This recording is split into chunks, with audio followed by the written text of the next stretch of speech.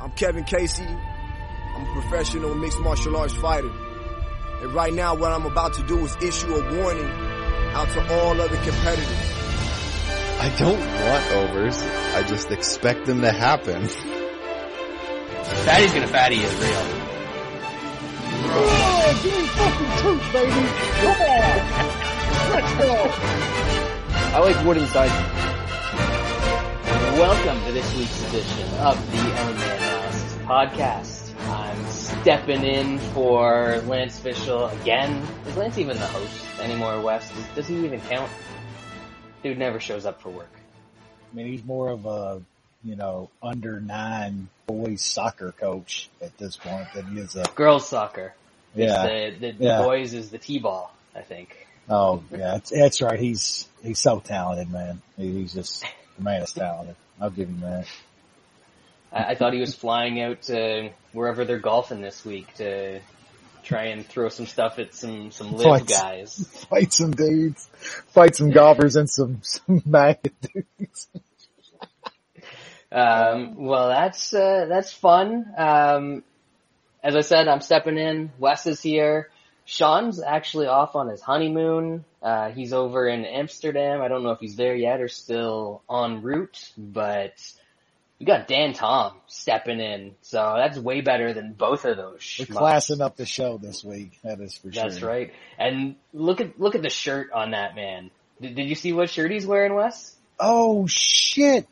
Hold up, man. I think you're supposed to have some of these in the mail. Yeah, they're in my closet. He's got them sitting in his closet. Yeah. That is just fire. Shout out to our boy Aaron Bronister. Yeah, those are just. That's right, Aaron. Yeah, I got some of Aaron's records up in my same closet. So like I've become a deposit for you Canadians who are trying to escape your questionable packaging, your questionable all all your guys. Duty, man. Yeah. You know how expensive duty is? Holy crap. All your gang attire that you're trying to spread south of the border in our peaceful American country here.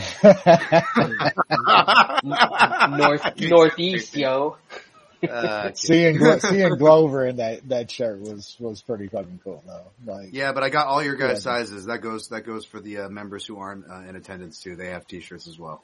Nice. Did you get one from you that doesn't have sleeves? You know? Whoa, offline maybe? We will. We've got a Glover protege coming up in a couple weeks, but this weekend we're going to talk UFC 279. Before we get into that, quick recap of last week's UFC Paris. I guess fun sort of debut for the hometown, or for French MMA, or the UFC in France.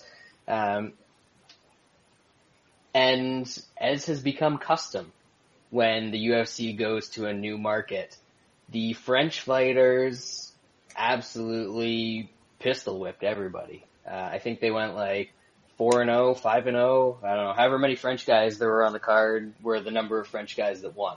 So, I was a dummy and I was on the opposite side of a couple of them, had a disaster betting night, but I was out all afternoon drinking at breweries. So if you're going to lose money, you better be drunk when you're doing it. And I didn't care so much. So we'll talk about the main event here. Cyril Gane gets Tai Tuivasa out of there. He's gone. Gone where, Dan? What happened? I don't know. He's gone somewhere. Yeah. We talking about the main event or the co-main event? No, I'm just kidding. Sorry. This was the post-lim. The single post-lim. That's right. Now, I was on the wrong side of this one. Thankfully, I ended up making a bet prior, of one of only 3 fights I really watched on the card, to be honest. So I didn't have to depend on my Tai Tuivasa bet, but, he almost got it done in the weigh and in the round. I said, the leg kicks, the cage cutting against the cage, the left hook, the round 2, but it doesn't matter, man. You can nail a bunch of stuff in this game, and a losing bet is a losing bet. It's a pretty volatile game, MMA. So, Gon actually impressed me too. And I'm not even going to lie. Like I was really impressed with his body kicks. And, I didn't really cry about it. And again, I bet the other side and picked the other side. And I don't know, the shot to the back of the head people were complaining about. I don't know, that didn't really bother me. You guys? In the moment sort of thing. It wasn't like his head was down for like 7 seconds and then he, targeted the back of his head. It was just sort of in that flurry. I mean, shit like that happens. Wasn't like he wasn't already like getting the Yeah, shit kicked out of him at that point anyway. Yeah. I mean, goddamn, the dude's Tuivasa's tough as shit, man. Like, goddamn, he took some stuff from Gon, dude. I think if this is like, I think Lance might have said it too. This is the kind of fight that Gon needed. Like, he's been this dude that's everybody thought is really good, really technical, got all the skills, but just hasn't been in a fight like that. Something to prove that you're a legitimate dude. And in this game, like Dan said, it's volatile. You're going to have to be in those spots eventually. Can you come out on the other side? It was pretty good, man. Props to Tuivasa though too, man. Like, I watch that dude fight anytime. Any fucking time, man. That dude throws down, got a granite fucking chin. Dan's right. I mean, he landed at one point and, that's why I think Gon's performance is, puts it to another level as well. He got pretty much dropped and got up and looked great, man. It's heavyweight, man. You never know in this game. Like, they could fight 10 more times and Tuivasa could catch that chin 3 or 4 times. Absolutely. It's like, that's heavyweight. I think Gon's durability is a bit underrated too. I don't know why, because like, this was the first time we've really seen him hurt, in a fight. Which, good work for Ty for doing that, but, we didn't get to do a podcast, so my thoughts were in a highly watched, burning up the charts, Twitter space that I did while I was driving, and apparently my audio was cutting out, and it was brutal. But I said that, like, Gon's problem, and it goes back to what you said, Wes, about him needing a fight like this, is that he'll always do enough to win. So if the guy in front of him is terrified and doing nothing, he's just going to do a little bit more. But if you get a guy like this that's actually going to drag a fight out of him, he's got that fight in him. Showed it here. Dog in him. Last thing I'll say on this fight was that, to Wes's point, as far as like, this is heavyweight, you're going to be in these kind of spots, granted, although Ty did a good job for what it was worth. I will say that, like, I got a lot of crap for saying that minus 600 is a wide line for a heavyweight fight. I really don't think that was a crazy statement. And, I would argue that the minus 600 was arguably, in the next fight we're probably going to talk about, but, I don't want to step on it. Yeah, I like Gon inside the distance in that fight. I think that's how you had to play him. I mean, it's heavyweights. You can't go out there laying minus 600 on almost anybody. Like, I mean, even Haganu, I mean, if Haganu's minus 600 against a few guys, like, it's getting crazy inside the distance. They're usually going to knock each other out. I mean, then we watch Gon go to decision with dudes, which is some of the craziest shit you'll ever see in your life. But I mean, it's hard in heavyweight. There's certain guys though, like, there's guys like Andre Arlovsky in this game and a couple of heavyweights coming up on this card that we're going to talk about that then you're looking at some overs and some FGS and stuff. Some fatties, yeah. I mean, the fatty plus, got here in this one. We got over 2.5. I know a lot of people were on both sides of that one. I think, Dan, we were messaging earlier in the week and I said I didn't really love that, but I thought the under 4.5 or the under 3.5 were like decent parlay pieces. Of course I didn't play them because I'm an idiot, but, in your immortal words, at least the analysis was right. There we go. The immortal words. That's right. I mean, very, very Dan Thomas. At this point, we just need to stop betting get on the fade, the Tuesday plays, and just carry that Oh over. my goodness. Carry that to the weekend. It's easy money at this point. It's incredible. Just shout out to our boy Shag. That's literally Paul. gonna buy him a new house, at some point. I love the comments that he's getting every week. Like, dude, you gotta send these picks out earlier. Like, I can't. They have to show them on the broadcast before I can fade them. Like, at this point, we're literally together watching the broadcast, trying to, whoever's speed is quickest, cause it's like right before the fight starts and you gotta get them in, man. Then fade his parlay. They didn't come through this week, but we're good. No, I think this week we were like 4 of 6 on fades or something like that. His pre-card parlay came in the week before and it was massive.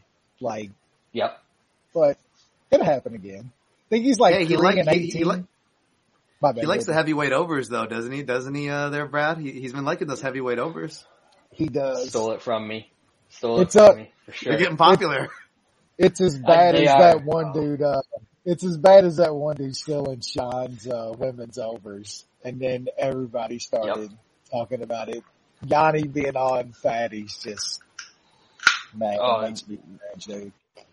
We used to regularly get like plus 150s, plus 160s on fatties. You never see that anymore. It's 2.5s now. We used to get 1.5s at plus 150 and shit. Now it's 2.5s. What are they lining the most sweatiest meat slapping slap fest of them all? The one Hamdi Al Wahab over in Abu Dhabi, sweating with who they pair him with? Parker Porter. Oh, Hamdi Parker in Abu Dhabi in the heat. They're gonna be. It's just gonna be sticking and peeling to the mat when they try. The ref's gonna try to separate them. They're just gonna have to bring something in to peel them off of the graphics of the mat. They're not gonna fuck that one up. That's gonna be a 2.5 all day. Yeah, that's gonna be like 2.5 over minus 150. Yep. No, over like minus 200 on that one. Yeah, that's gonna be minus like 200. women's MMA territory on that bad boy. Sweat stains and all, baby.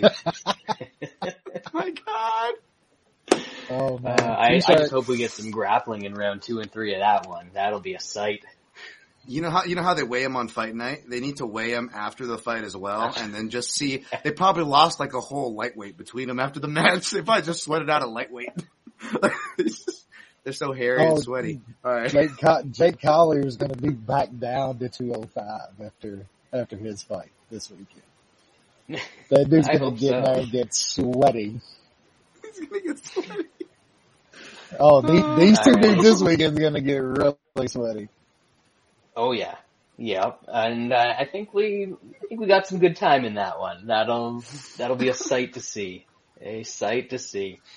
Before we get too far off track, the main event, as Dan alluded to, of the Paris card, Rob Whittaker just styling on Marvin Vettori.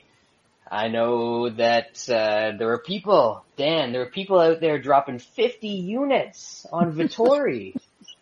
Did you see that? Oh, that's insane. There's people that I respect that took a shot on Vettori, so I'm not about to give that side crap. But yeah, that's a lot of units. A lot people giving me crap out there laying the chalk. I didn't understand. The guy was getting a lot of love, and I think Wes talked about earlier, there's some of those lines, right, guys, where we go high, if we're being honest and objective, after the results are in, our bets are cashed or not, we look back, we go, that was a really good line, and I feel like, we didn't need to have this match to know that Whittaker beats everybody but Adesanya. I think we all kind of knew that, whether you were a Whittaker fan or not. Like, that was the common thread. We all agreed on that. I don't know what happened to that logic that we all agreed on. Much less the stats, like he was 6-0, now he's 7-0 against UFC Southpaws, guys who pressure, guys who wrestle. I'm usually, me, man, I'm like, I barely go over like 1.5 units or 2 for a bet, but I was like, if I'm going to go, not 50 units or anything, but for me big, like 3 units, right? If I'm going to go 3 units and what is it, 1.35 I already had on the decision prop, a little bit exposure in the round robin.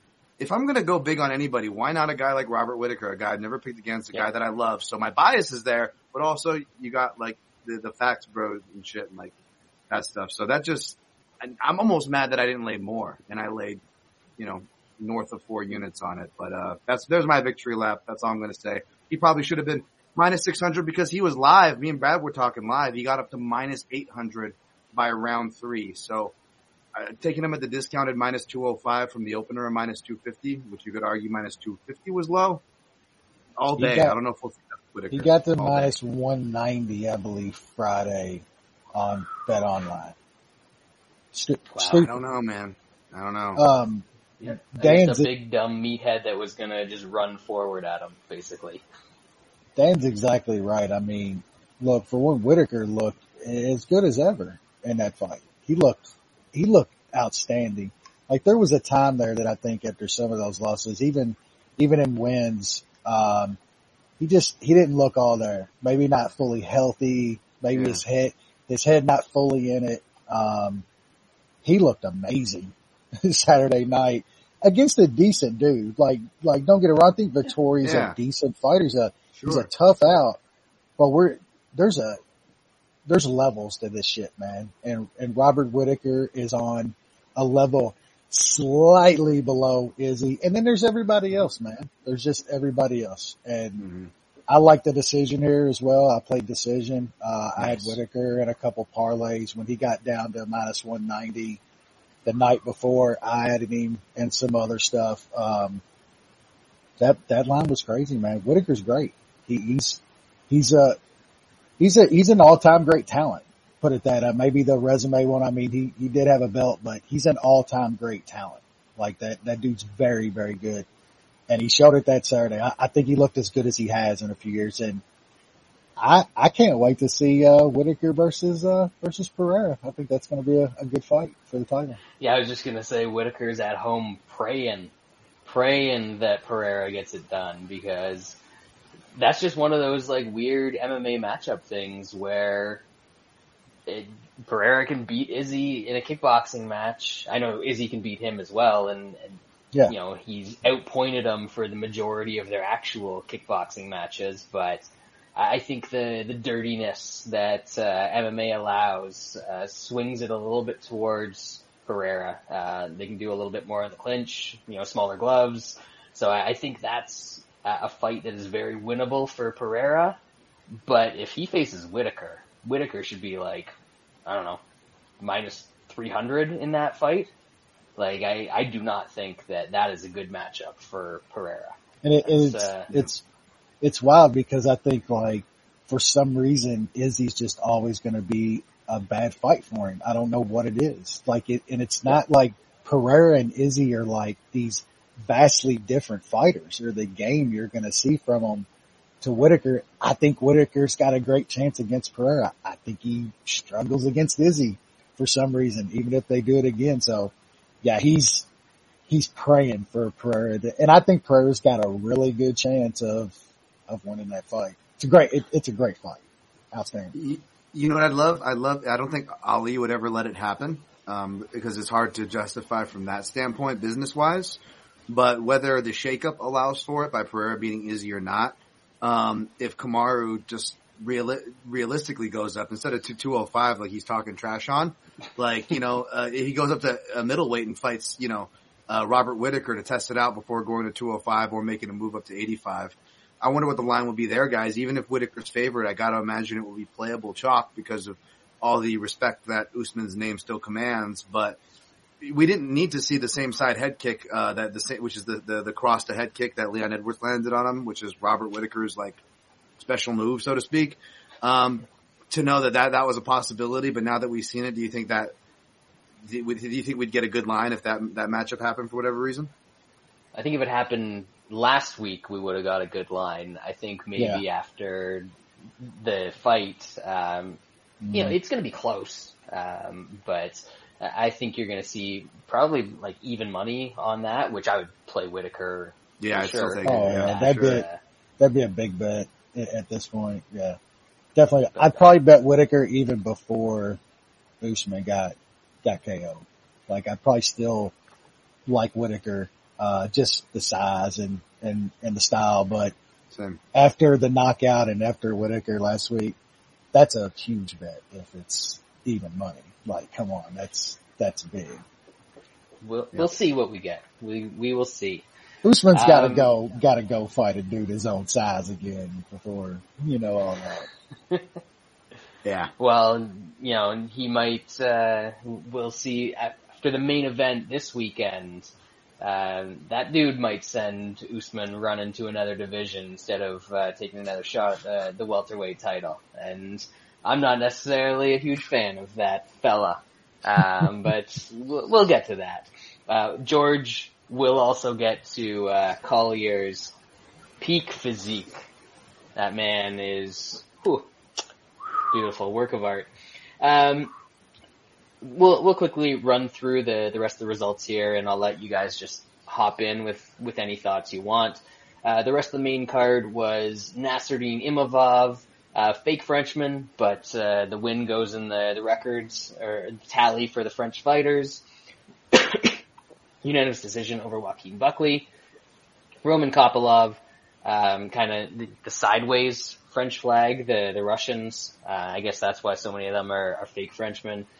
Knocked out Alessio Di Chirico, who retired after, in the third round. William Gomi, Takanori's son, long lost son, beats up Run Some Errands, majority decision, and kicking off the main cards. Nathaniel Wood, I blew this one. Yeah. I thought Charles Jourdain was gonna get there. I know you guys are recovering from the tremendous name. You gotta no-sell it sometimes. You gotta no-sell it. Nathaniel Wood takes a unanimous decision over Charles Jourdain, for my bets. Wes, anything you wanted to pick from those main card fights? Yeah, Imavov is pretty good. Dude is absolutely massive for 185 pounds. Fun fight, Buckley too. He's props to Buckley for staying in that. Kopylov, who knows, Gomes, I don't know. Completely blew Jourdain. I don't know who that dude was that showed up that fight. He looked, I don't know, maybe we got fooled by a good performance the fight before. Maybe it was more of that than, thinking he didn't really perform this fight. I think we got fooled a little bit, thinking that dude was pretty decent, and maybe he's just not. Wood looked okay, but he's just going to be too small, man, at that weight class. There's going to be some dudes that body him up eventually. But yeah, Blue Jourdain, that was just a horrible bet. I lost a chunk of money on that dude. Yeah, myself too. That was another reason why I pushed myself to bet Whitaker, because this lost, and I realized that I had more on Jourdain on the night than Whitaker, and I don't think I could have forgiven myself for that. Even Brad, the Canadian, co-signs with that, by the way. You know what I'm saying? And but yeah. So I think it was. I get what Wes is saying totally, but I think it's also more of a bit of, we just kind of, you got to step back and look and go, oh yeah, to varying degrees, but the dude's always been kind of inconsistent. Not to take away for Jourdain or take a shot because, we lost a bet or whatever, but he hasn't been very consistent. That's fair. And Wood did look much better. Even like analyst people who were also picking, even that don't bet, were like, oh yeah, Jourdain's going to roll here. And they were just as surprised, as me. And I will say, don't laugh at, Brad's joke about Gomi, by the way. If you've ever seen Wes's, buzz level Gomi picture, look at that. You're telling me that guy hasn't made some questionable decisions late night in European holiday? I mean, if I have, I know Gomi has, alright? That dude is definitely enjoying the retirement life, because he's been wasted at a couple fucking, rising shows. Wasted. How big do you think Gomi would be if he came back right now? Do you think he'd look like Jake Collier, or what are we talking here? Dude, it's tough to say, because I was just telling someone the other day, I've got the Takanori Gomi head. I've got a big head. And to where I'm cutting weight. I'm down 25 pounds, right, in the last a few months, but you wouldn't know because my head just stays freaking huge. You gotta wait till I'm down 40 pounds and you're like, oh yeah, his cheeks are kind of coming in finally. And Gomi's the same way, man. Whether he's in shape or out of shape, he just has that big head. You just, you gotta look under his shirt. You gotta see what's going on. Dudes always look fucking bloated in the head. I don't know what it is. You looked at him from the neck up, you'd never know if he was 250 or 175. Who knows? It's the cocaine. That must be what does it. What? Japanese people can enjoy cocaine too. There's nothing wrong with that, Dan. Yeah, but that's not my reason. I don't know what to say to that. I can't not. People are going to think things. Like, oh, that's how he's losing the weight? All right. Speaking of which, if you don't follow Dan, what the fuck's wrong with you, first of all? Secondly, he's got a fight coming up in a couple months, so he's in camp, he's getting in shape. Hold up. You're actually he's scrapping again? Yeah, I know. I didn't know you were taking a fight, dude. Yeah, I didn't know either, but there's our program started like at 30. Now there's like 6 to 8 of us. And one of the dudes, they need some Hawaiian on Hawaiian crime, unfortunately. Sorry, Aaron. Yeah, there's a dude that needs a fight / no one really wants to fight, and it kind of makes sense. So, well, hell yeah, dude. I'm gonna do it. Yeah, I'll keep you guys updated. Thank you. Thanks, Brad. Yeah, man, that's awesome. Keep you guys updated. Yeah. Fuck, my man's back there. That's fucking cool, bro. I know. We got to even up that record, and then once he gets the taste, he's going to be unstoppable. Going full Gomi. I'm just going to go full Gomi. I'm going to retire and go full Gomi. What's going on, Fred? Prelims, a bus, Magomedov, completely obliterates Dustin Stoltzfus. This would be one of the fights that I saw in totality because it was all in one little Twitter clip. Hackgrass gets the decision over McDessie. I took a shot on McDessie. It was dumb. He's old, and got beaten up, but I also had the over here, so that helped. Biggest whiff of the night for me, I absolutely did not expect Faraz Ziam to maul Michael Figlak in the clinch in that fight. Just got body lock takedowns whenever he wanted and did work from top. And then last 3, Benoit Saint Denis, fun as hell. That dude, you're gonna need like a baseball bat and a shovel, to get rid of this guy because he's got a hell of a chin on him and just does not stop. Christian Quinones gets Khalid Taha out of there very early. Another terrible bet by me. As I said, terrible card last week for me. Oh well, thank Greek, making up for that. And, Bacon and Egger gets, come on Eileen out of there in the second round, rear naked choke. Sorry, Magic. I know that you're a huge, Eileen Perez fan. I know she's hitting you up in the DMs, trying to score a date, trying to get some of that gambling money. So, you do what you have to do, man. You do what you have to do. Dan, your thoughts on any of the prelims? The only one I watched was Egger. I had her in a round robin, by sub, so I was stoked on that. We talked about books making you choose now. Unfortunately, my book that does allow me round robin, they got rid of their inside the distance. They made me choose between sub and TKO by Saint Denis. Apparently that missed. I don't remember. It doesn't really matter. I didn't watch any of the other prelims. Wes? Yeah, I took a little shot on Stoltzfus. That was dumb. He's horrible. Don't know how good this Madoff is, to be honest. I actually love Hasbrat. I know some people I respect. Took a little shot on McDessie. I have in the past. I've actually won a couple of decent bets on him his past few fights, but just thought this was a bad one for him. Also, like Brad, I had the over. One of my biggest bets was that Whitaker with this over. I think those were probably easily the 2 best parlay pieces on the card, in my opinion. This was always going 15 minutes. I'm like Brad as well. Zaheen, that performance, didn't see that coming. Denis is incredible. I think that dude's toe was like split in half and shit and stuff on it. Like, that dude is absolutely nuts. He's gonna be fun as hell to watch. Had the Egger under, so that CAD, like, always nice cash, women's under. I bet Taha too, just small dumb bet. Actually with my big bets on Whitaker and stuff like that, I ended up losing like $40 on this card, which was crazy because I lost a lot of bets, but I hit the ones that mattered. Yeah, I had the one big parlay come through, the over in Haqparast and the over in the Whitaker fight, and that canceled out some of it, but still a rough night. Also, Benoit Saint Denis, the big swinging Denis. Yeah, that works.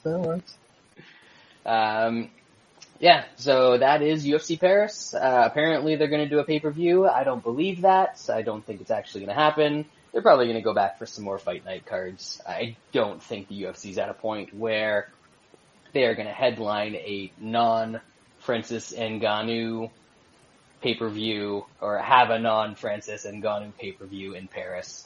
If they are doing a pay-per-view, it's got to be Ngannou. I don't think that Gon can pull that one off.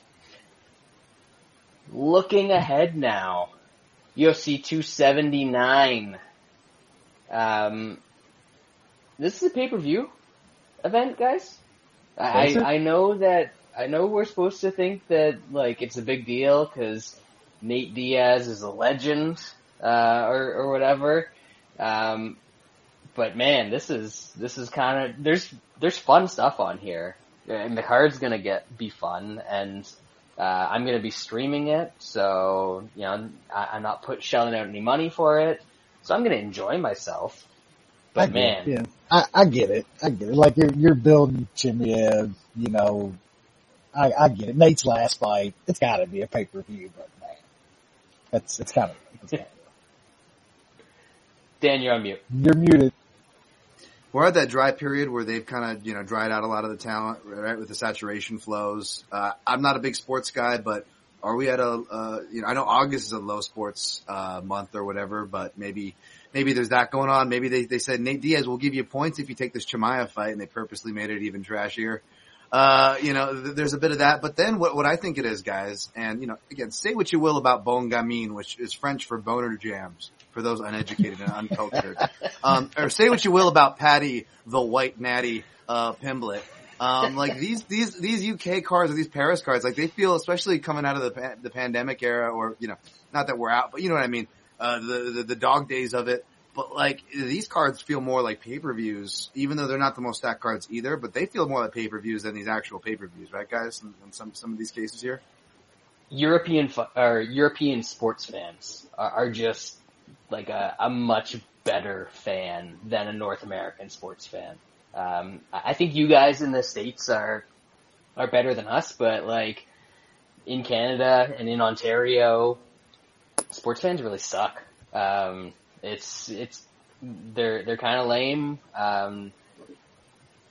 I know that we used to have some big cards, more so in Montreal. The Toronto cards were always kind of duds, aside from the massive, you know, Skydome card that they did to first open up Canada, or to first come to Toronto, I should say. That wasn't the first Canadian card. But yeah, European sports fans there's a different enthusiasm that they bring to sports. So I think that might be a lot of what you're seeing. And that's why, you know, the Conor events and those sorts of fighters always have great crowds, because they bring that audience over, which makes a huge difference in arena. They've been like with football or soccer over there for as long as they have. That created a different kind of fandom than like our sports kind of started with like baseball and then, you know, basketball and stuff. And it wasn't that kind of atmosphere when our sports were getting going in the early days. Over there, they had that soccer environment and fandom from the jump. So it's carried over 70, 80, 90 years, you know, of that shit. And it's different. Like, you're right. Like, those fight cards in European cities are wild, man. I will say, like, since we've gotten back over here, I think they went like the San Diego card or whichever one they did out in Cali not long ago. Like, that crowd was insane, man. Like, you can see where getting back, having it taken away live for a while and then getting back, it's been pretty good. Been good to watch. Yeah, and I think that sort of like first card that they do in every location is going to have some pretty good energy. But it's just about getting to other locations than, you know, Vegas and Apex and that sort of stuff, which they're starting to do, but it's still been a much lower. Last point on this, I work in MMA and I live in Vegas, and I keep forgetting that the card is here. I'm not even kidding. You know, to drive the point home. That's fair. But how much of the UFC how much is the UFC focusing on getting that like local audience? It's all got to be people coming into town, right? Yeah, I mean, the entertainment industry's all wrapped up with, you know, they can pull from the hotels enough if they needed people. And yeah, they market tickets in with everything, things you wouldn't realize. It's not as bad to where like if you go on Fight Pass, you watch older UFC events, like at the beginning of the Zuffa era, you could clearly tell they were just like funneling old people. Yeah, this is your bingo game right this way. Like, and I remember because the bingo hall was in Mandalay Bay is right next to it, and the signage was always really confusing. So when I watch those old events now, I'm like, oh, they totally roped so many people in. It's not that overt, but it's still out there. I mean, that's the what do you call the symbiotic, you know, circle that goes on here in the entertainment industry. So yeah, they don't need to pull, you know, a hardcore Joe, off of the couch, you know, in Green Valley. Those people will find their way if they want it. They're content mill now. Like it's TV deals and streaming deals. They just milling around the tourists, filtering them through. That's why the Apex shit is never going away now. That is such cheaply produced content that they can do and do fight. ESPN wants so many cards. They can do those on the cheap in their own building, their own production crew, do a OK card, and there's you an event. That shit's never going away now. There's no way. I know if anything, they might like expand that area and get a couple seats in there, but I mean, what they're charging for the few people they let in there from, you know, what I hear, the people that actually pay to get there, it's like $1,500 or some shit if you actually buy a ticket to that ridiculous shit. Like fuck that. Was it MSG? You can't get south of 500 for a ticket or something. It's like 500 to start or something. Those kind of shows are nuts. Like we were going to do, the last time we went in Vegas in March, I can't remember, who was fighting, but the absolute worst seats in the house, at T-Mobile were like almost $600. That was Colby Masvidal, another non-title welterweight. Yeah. Wow. Wow. I mean, I know this. Oh yeah, that's right. It's the card we went out and watched. Yeah, that's what they were charging for tickets. Like it was over $500 for the worst seat in the house. Period. Holy shit. She was like, fuck that. This was ages ago, but my first live UFC event was UFC 79, which was like pretty massive. Nice, yeah. Chuck Vonderlei, finally happened on that card. GSP Hughes fought. So like it was a big card, and I sat in the first row of the second deck at Mandalay. That's where that one happened. And it was like $80 for a ticket. Like, it's nuts, what they're charging for worse content these days. Well, I know that overall fighters have improved, but whatever. Hey, you know what you got to skip though? You know it was worth it because you got to skip all the endless promos that, if anybody remembers that event and weren't there like Brad, then you were just getting like the endless, Rambo, the one where he's in Thailand, the creepy one. With the really creepy child molestation scene. It was just advertisements for that the whole time. I was just like, I just want to see Chuck and Mandalay fight. We've been waiting for this. And they kept playing those things. Oh, it's terrible. Sorry. Yeah, it felt like we've been waiting for Chuck and Vanderlei since the first Rambo movie. Yeah. But anyway, we digress. UFC 279, we've got 13 fights here to break down, and we spent some good time bullshitting there. So we got some time to make up, and I think we're going to be able to do it through some of these prelims. Kicking things off, welterweight division, we have Johan Lainez, another Canadian, taking on Darian Weeks. Wes, what you got here? Not much, man. I'm probably not even going to touch this fight.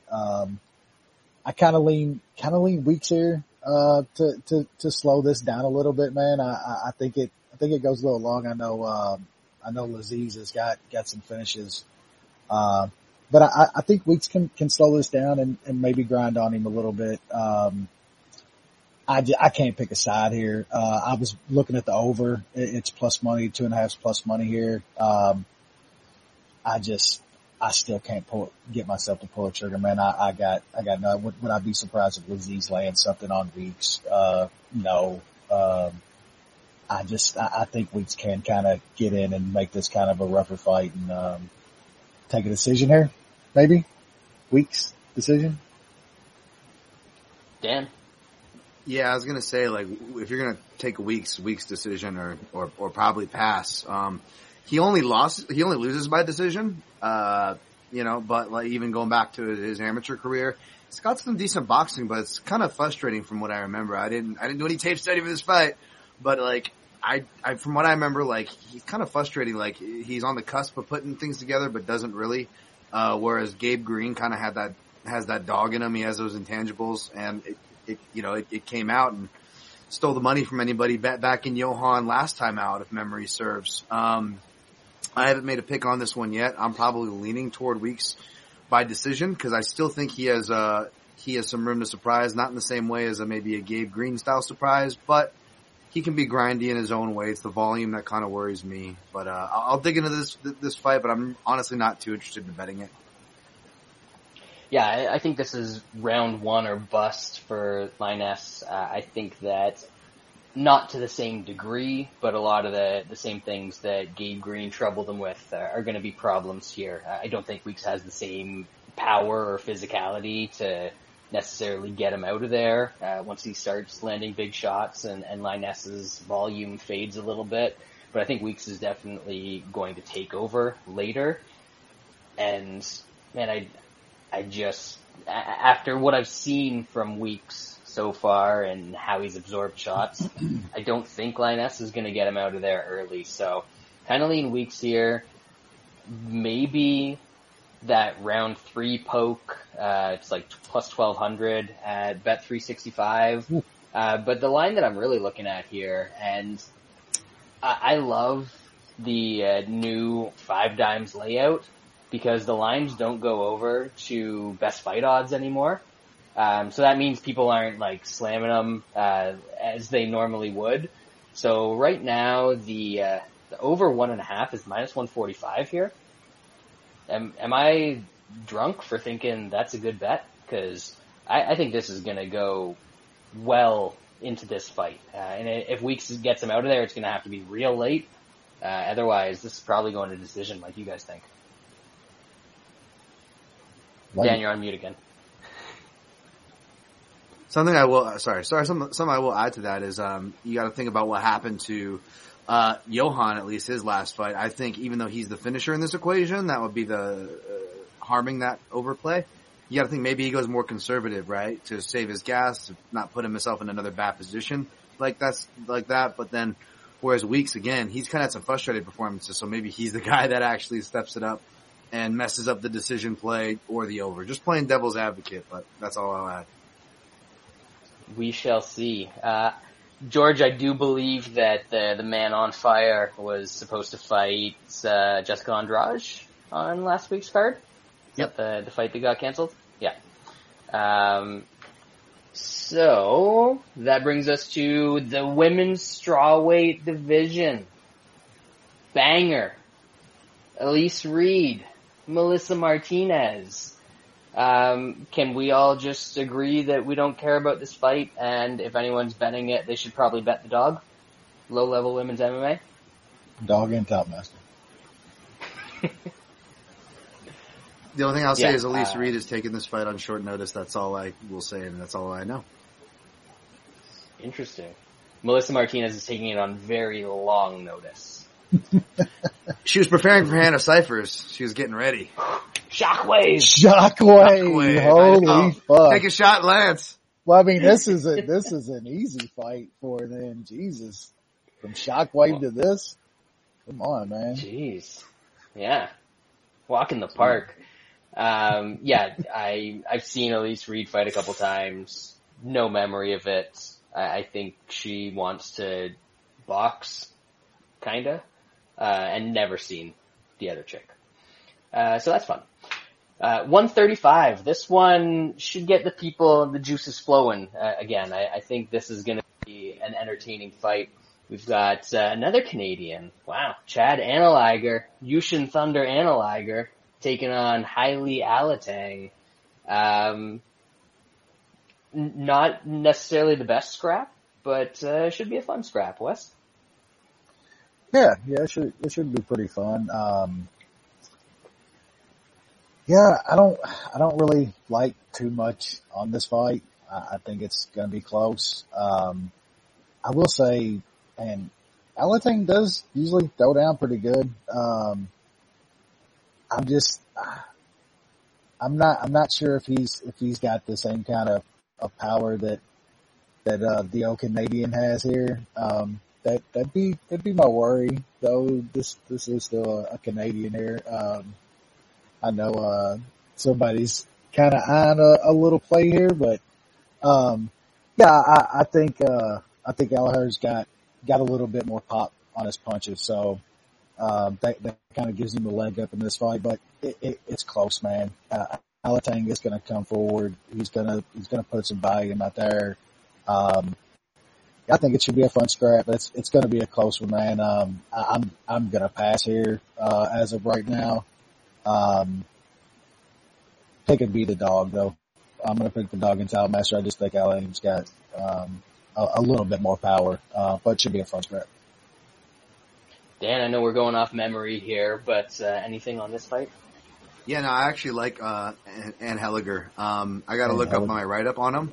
If you go grading the winners, whatever, I do write-ups because I forget by the time they fight for contender series to the time they come back. I know he got a stoppage his last time out. He does some cool technical stuff that I know I'm a fan of and people that I respect are a fan of. He's a dog here. So yeah, I'm going to be looking in that direction. Trying not to make a case for it too much. Obviously got to see what the study tells me. But no, I think fight goes to the decision's a pretty decent chalky piece if you're trying to get cute with some shit or something. Because I think this is probably going to go to decision. And if there is a finished culprit, it'll probably be Chad. So, you know, in a perfect world, if I like Chad, maybe I play something chalky and I play him as well at plus money. We'll see if I get there. Yeah, I like Analiger in this one, or Anheliger, however you pronounce it. I think this is another case. This is like the homeless man's version of Whitaker Vittori, where you've got a guy who's pretty technical, does some cool stuff on the feet, and someone who's basically gonna run forward and try and make it a scrap. And I think that Analiger has good cardio, he's got good movements, I think he can avoid a lot of the stuff that Alatang's gonna throw at him, and he's pretty good at like pivoting and countering, you know, as he's skirting away from guys. So I think he's going to land a lot. I think this fight going the distance comes down to Alatang's durability, which has looked pretty good in the UFC. I just don't know how many super clean shots that he can land through or can absorb throughout a fight. I know that Casey Kenny basically kicked the shit out of his body for 15 minutes, and we were all impressed by that. But if he's getting tagged clean on the chin, is he going to survive the full 15? I don't know. I think the Anheliger TKO prop at plus 600 seems a bit high to me, but I'm probably just going to stick to the money line here because in all likelihood, Alatang has been tough in the past and could last to a decision in this one. But I am going to take a little shot at Anheliger in this one. I think plus 155 is the best number out there by a decent margin right now, and that seems good enough for me. Yeah, I just glanced at my past notes. I wrote some really nice favorable things about him. So yeah, I'm definitely going to be looking into this one before fight night. Love to hear it. I like the Dan Tom first instinct matching up with my first instinct because I know you're actually going to think about it after this. And if I need somebody to talk me out of it, you're going to be that guy. Banger alert. Women's featherweight. Yes, you heard me correctly. Women's feather, that's a division that actually exists. Where UFC, everybody allegedly. knows your name. Yeah, because there's only 3 of them. Big Nom is one of them, right? Yeah, big Norm. Too big for, too hot for 135, too big for 135, so she's gotta go to the made up division. And she's taking on Danielle Wolf, who, judging by some of the pictures I've seen, kind of looks like that MILF that's just stayed in the scene a little bit too long. Looks like she might have had a little bit of work done, to stick around, try and keep up with the young bucks. But, coming in with a 1-0 MMA record, I know she's like a boxer or whatever. I can't even bring myself to play the dog in this one, guys. Wes, what do you got here? Yeah, I mean, she's 39 years old, bro. Like, what are we doing? What is she even doing in the UFC? Like, this is the shit I'm talking about. There's no reason this woman should be fighting in the UFC whatsoever, man. Dumont's gonna take this chick down and fuck her up, man. I'm trying to decide if she's gonna finish her or not, cause that's over 2-1, at this point, and that's something I'm thinking about, but Dumont's gonna win this fight easily. Takedowns, doing whatever she wants. I'm leaning her getting the finish. It's over 2-1. Dan? Yeah, I think she fought so long ago in Contender Series. It's not even showing up in my first search when I went to look for my notes on the older gal. Hey, I got respect for the old people. I mean, my old ass is getting in a cage, and to prove I'm old, I just dropped the Cheers reference on the show. Like anybody was born. I'm so old I got it. Like I knew exactly what you were talking about. but the fucked part is now I'm picturing Norma Dumont as Norm and then Jamie Malarkey as Ted Danson handing the beer. Sorry. I would rather recast Cheers than break this down, not to infringe on an old gimmick on this show, for these types of fights. But yeah, I'm probably gonna go with Norma Dumont. I will ask one question. Was she a big letdown spot for parlay pieces, or was it a fight where she arguably won? When you rewatch it, you go, oh, cause I remember some people I respect going, didn't Norma Dumont actually kind of win this fight? Especially going by the impact and the striking and the criteria. I don't know. I don't remember. I didn't watch it. I just remember that being a talking point coming away from that Kiss on Dumont fight. Yeah. I have about as much memory of that fight as I do of every other Macy Chiasson fight. Actually, I bet Shaun in that fight, and she like gassed out hard as fuck and was getting the shit beat out of her in the 3rd round, and it should have probably been a draw, I believe. Should have been like a 10. I think it should have been like a 10-8 round. She was so gassed out, but she like put it on Dumont for the first couple rounds. Yeah, I wasn't walking Turk or anything, but I was doing something else during that fight, so. I think I probably was, I was walking Turk during that one. So all of the scores on MMA decisions, take that for what it's worth, were 29-28 Chiasson. Junichiro Kamijo, who, kind of solid judge. He was the one that had it for Dumont. And for some reason, 2 of the judges scored the 3rd round for Chiasson there, where literally nobody else scored that round for her. So it was one of those really fucked up judge fights and shit. Yeah, Eric Colin and Chris Flores. So right odds. And yeah. Yeah, I don't want to give I co-sign with Camijo, but I just feel like I gave him the death sentence because I remember like a couple years ago I was like, that Chris Lee ain't so bad, and then he turned in all these controversial scorecards, and then I do like Eric Colon. He used to fight. He does follow me on Twitter for what it's worth, but even before that, I think I gave him a shout. And recently, I feel like he's been a dissenting judge. I'm not saying he's wrong or anything, but he's been a dissenting judge more often, I feel like, lately. So I'm like, I'm going to stop complimenting these guys. There you go. I wonder if you can like really go for the gusto and like say, Ben Cartledge, great judge, and see if that fucks up his scoring. Anyway. Just go right to the top. Yeah, yeah, exactly. I'm probably going to be dumb when it comes to this one, and big Norm's only 2 finishes have been first round subs of fighters who at the time had an average of 1 professional fight. So why not 3 for 3? She takes this chick down, gets her back. She doesn't know how to finish any other way than a rear naked choke. First round, so that's all she wrote. Dumont, round 1 sub, plus 1,000. That's probably going to be the only thing I have going on this fight.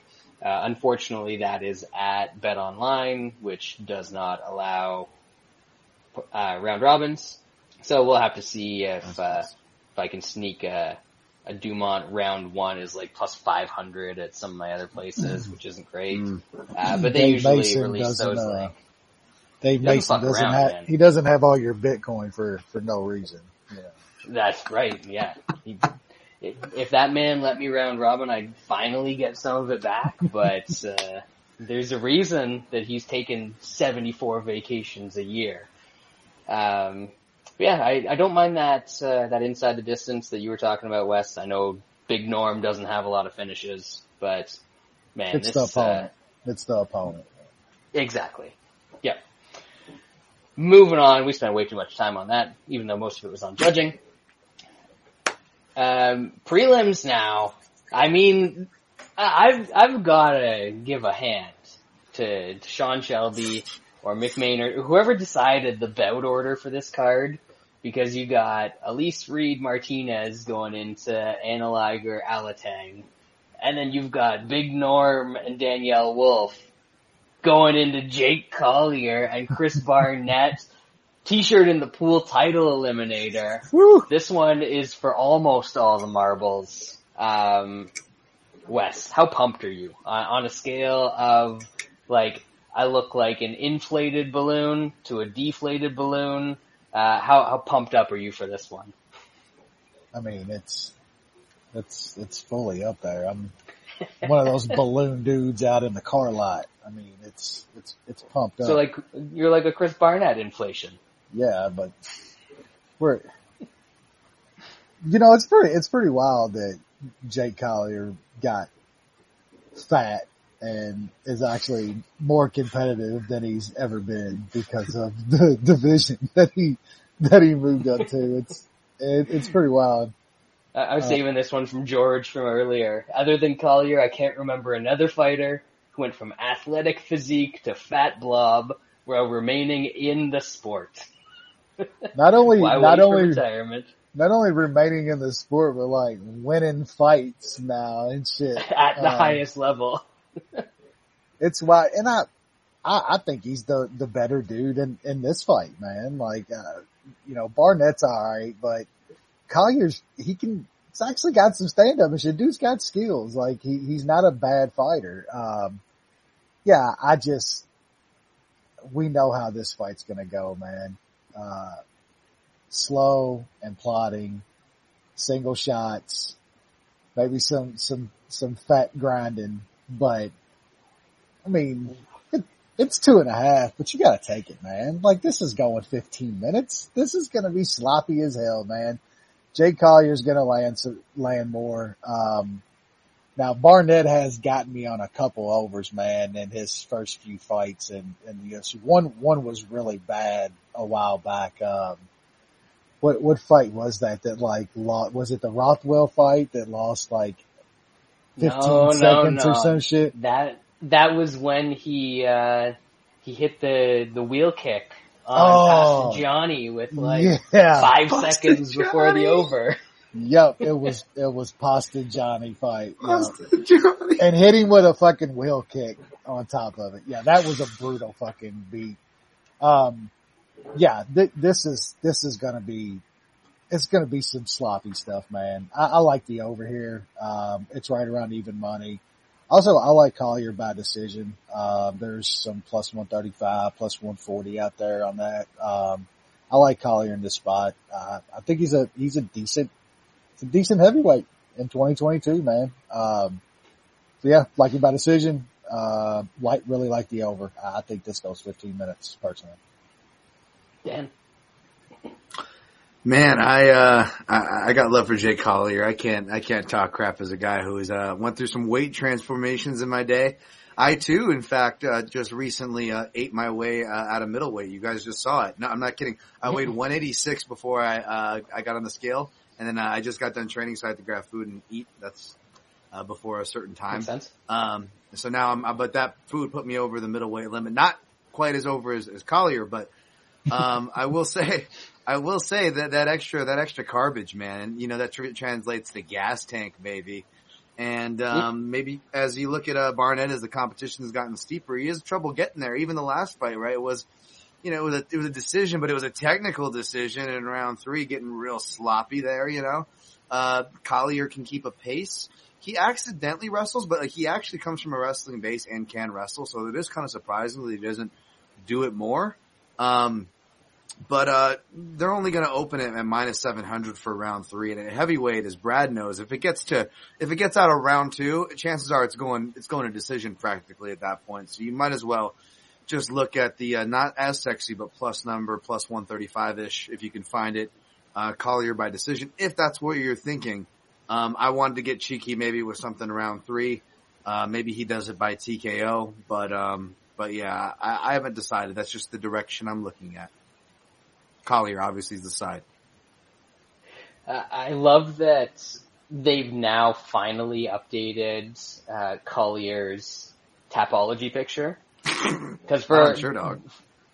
No, that's I specified the Tapology one because they had the one of him like nice and slim at 185, like 4 fights after his comeback, and now it literally looks like somebody took a disposable camera picture of their TV, and that's what they use for this dude's Tapology pic. It is the worst quality I've ever seen in my life. Love it. It must be from the Sherman fight? I don't know. Cause he's got some blood on him. He's raising his hands. It looks like there's dudes in the background attending to Chase Sherman, most likely, cause he hasn't finished anybody else in the UFC. But man, I think Collier kind of got a raw deal. Coming back, looking as fat as he was, looking like completely unmotivated, and they put him in front of Tom Aspinall. Who? Tom Aspinall? Who? Huh? Yeah. That's great. And obviously he died in that fight, because even Tom the best Aspinall. version, even the best version of Jake Collier is gonna die against Tom Aspinall. But yeah, he's dragged these other fights out, and I get what you're saying, Dan. If this gets out of round 2, it's probably going to decision, because I don't know how much Collier is going to have left in round 3. You made a good point about the glycogen stores that he's got in that belly now, though. So maybe he'll have that burst. It's like Cain Velasquez, but he might have just overdid the recipe. You don't want to go. You don't I want think to he's go overdone a lot of Velasquez. recipes in his time, Dan. I think he's overdone a lot of recipes. Oh my god. But yeah, I think that the volume, regardless of what that volume may be, is going to be on Collier's side in rounds 2 and 3. I don't think that he's, liable to get caught by a spinning wheel kick or anything coming his way from Chris Barnett. I mean, we just mentioned this with good heavyweights, but this is kind of that crazy pricing where something might happen. So I'm not playing Collier straight here. I don't have many parlays or anything like that. But I think Collier probably gets it done, and man, that's those totals are going to be tricky, I think Wes is going to be clenched up for a good portion of the second round, and then it's probably going to be smooth sailing through the third. But I think I'm just going to stay away from this one altogether. I don't know, maybe call your sub, because he does have a little bit of a sub game, is like plus 650, plus 700s. But even that, it's not thrilling me in this fight. So I might just sit back and enjoy the jiggle on this one. Middleweight division, we've got Jamie Wilson Pickett taking on Dennis Tallulah. This Tallulah guy, he's fought in the UFC, but one of those dudes, like, virtually no memory of his fight. Wes? Yeah, I can't remember either, and I'm not on the level of our guest here, so I'm not going back and watching that fight. I do know Jamie Pickett is, usually when Jamie Pickett is winning fights, they're usually crazy. And when he's losing, he's usually just getting bodied up and stuff. So I think this fight's going to be kind of wild. I'm not picking Jamie Pickett. I think he probably should win. But I like the under here. I think one of these dudes get him out of there. I think if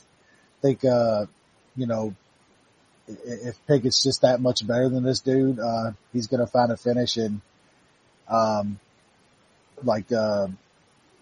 not even going to go into trying to pronounce Tallulah's, name here, but, nailed it actually. Yeah, I mean, he's usually in what it looks like pretty wild fights. So, yeah, I'm just going to take a little shot on the under here. I think Pickett probably should win. I think he's a little bit better guy here, but man, that dude's just so up and down and so inconsistent. It's a good price, I guess, if you like Pickett, if you think he's just more skilled than this dude. I don't know. I do think it's going to be kind of a crazy scrap though, so I'm going to take a little bit of the under. Dan?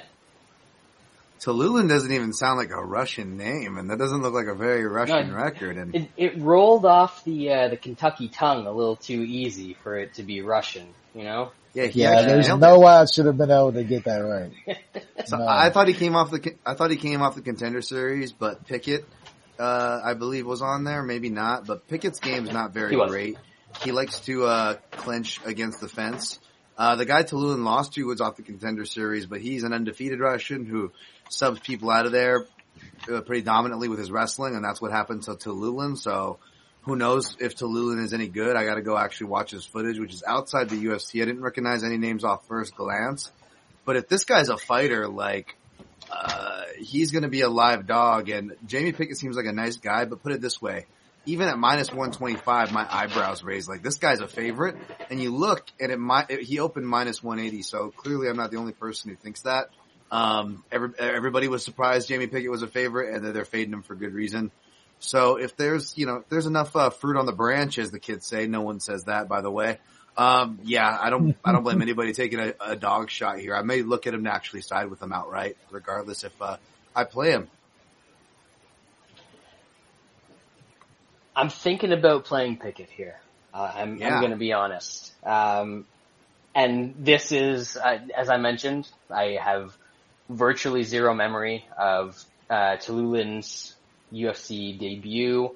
As you said, Dan, he was just basically getting wrestled. And I remember it now, looking at the dude he fought. That dude's a good wrestler and shit.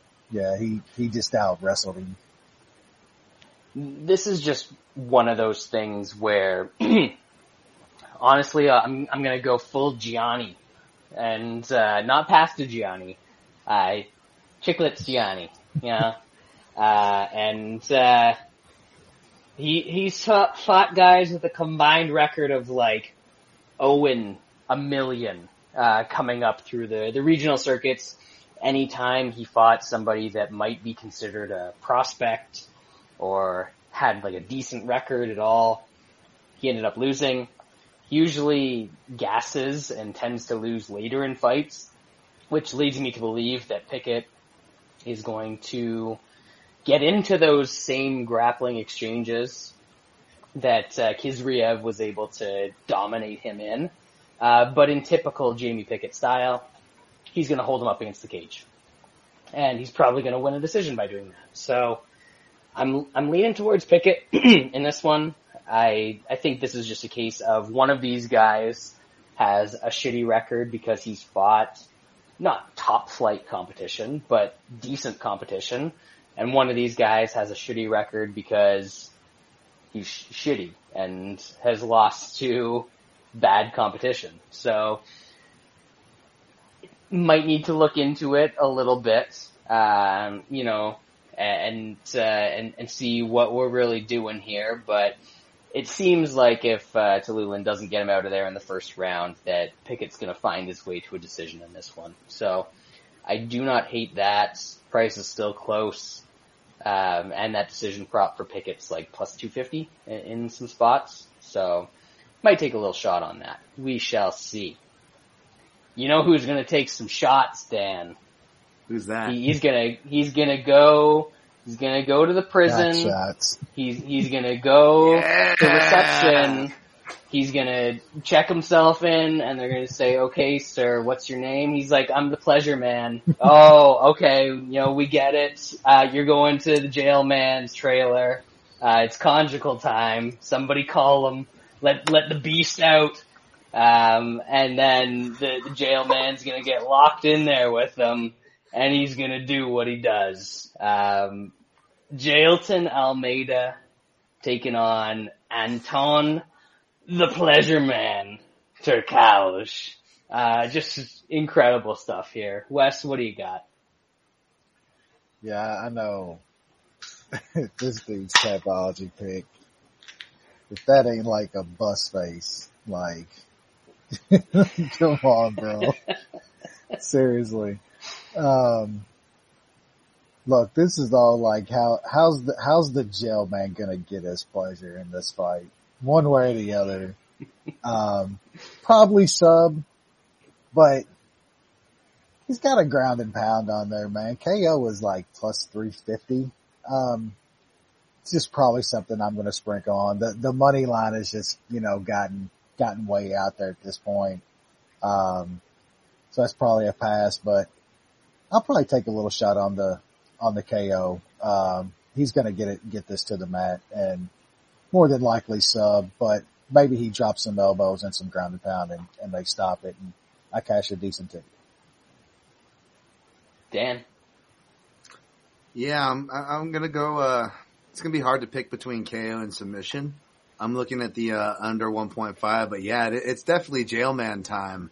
I mean, this guy is, right now he is no joke, he's the third leg in my round robin, but let's be honest, he's the third leg in every round robin and parlay of this card. Like, even if you're not on him, he is the third leg of this card. Let's be honest, right? Like, this is the podcast, right? This is where the pros are. You guys tell me. I mean, he's up there, right? He's pretty up there in the rankings, the jailman going to pound town. Not even a question. Not even a question. When this man does his dumbbell curls, he's curling 3 dumbbells, alright? I mean, he made the all rookie hog team in his first year in the UFC. Yep. I mean, you know, and I wonder if this grappling heavy style is how he deals with the Venom attire, right? Like, Thick Willie doesn't exactly have this skill set. He can't just transition like this, right? Whereas Jailman's like, screw balancing. Let me just strangle him with this thing. And he just fucking just strangles him with it. You know, but which it's snake gonna do be I like, go for? Holy shit. Yeah. Well, no, it's gonna be like American History X, you know, for the Pleasure Man. And what I mean that is, this is gonna be a real inside baseball reference for people who've been watching the sport, but we're in Vegas. So like, you know, it's gonna be like the commission member with the jacket, the guy that looks like Frank Stallone on steroids. You guys know who I'm talking about? He's been around like since like the UFC 70 days, since Brad was going to events. He's gonna go over to Pleasure Man and be like, you can hold my hand during it if you want. You know, he's gonna offer his hand, you know, just something to grip onto, you know, just to take the pain. Cause yeah, I think Pleasure Man's going to Pound Town. I'm gonna take the under 1.5 in case he decides to kind of play with his food. You know, I mean, he might want to be polite, you know, he might not want to finish too early. But I'm going to be looking at the round ones, and just kind of seeing what the prices are in the houses that I play, because they're usually not great. So I may get priced out. Yeah, I mean, you guys said what needed to be said. The only thing I might add is that instead of a mouth guard, they might give the pleasure man one of those bite sticks for this fight. Not to be electrocuted, like fight down this.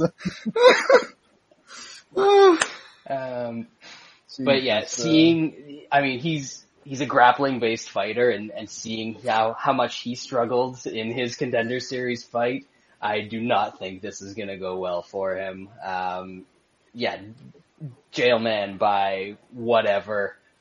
I have a hard time as well picking between the sub and the TKO. Maybe Pleasure Man's pretty good with the choke holds and pretty good at fighting hands to keep the rear naked choke from getting not locked in, so he just ends up pounding him out, so to speak. But yeah, this is I think it's going to be one-way traffic going here. Not really sure what, if anything, I can bet, but I got to have the Jailman in something, so we'll figure it out. Mm-hmm. Moving on, prelim headliner. I mean, I don't know how that wasn't the prelim headliner. I don't know how that one wasn't. It doesn't have to be on pay-per-view, but you know, right? Yeah, right. Jesus Christ! He's gonna. What if he celebrated like the bare knuckle boxer guys? He just, like you guys said back a podcast ago, like Rumble just does a helicopter with it out in the ring. Whips it motherfucker around, starts swinging.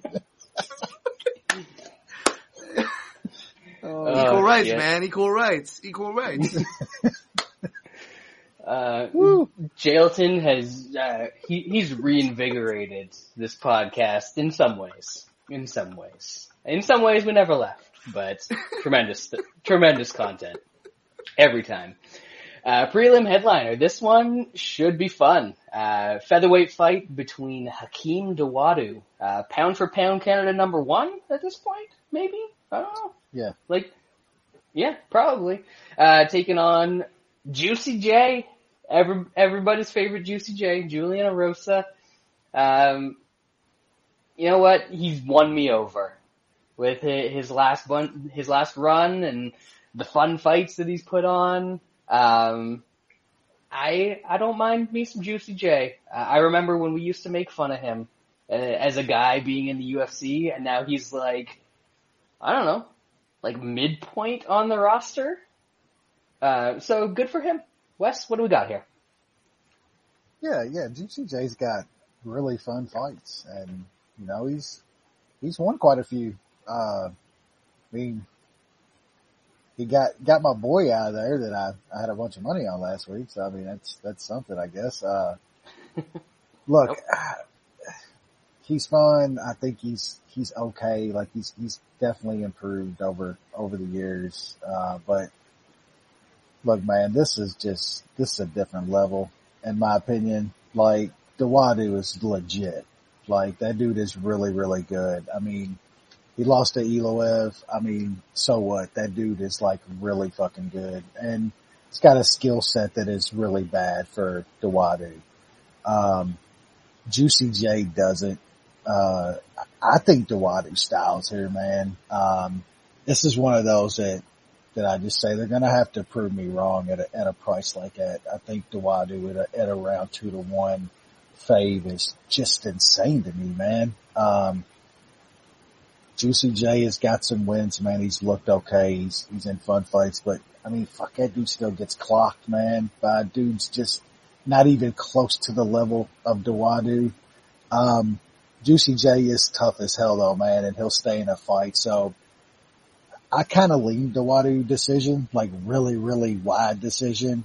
But would I be shocked if, you know, Dawodu catches him with, you know, just some heavy combinations and hurts him and gets him out of there?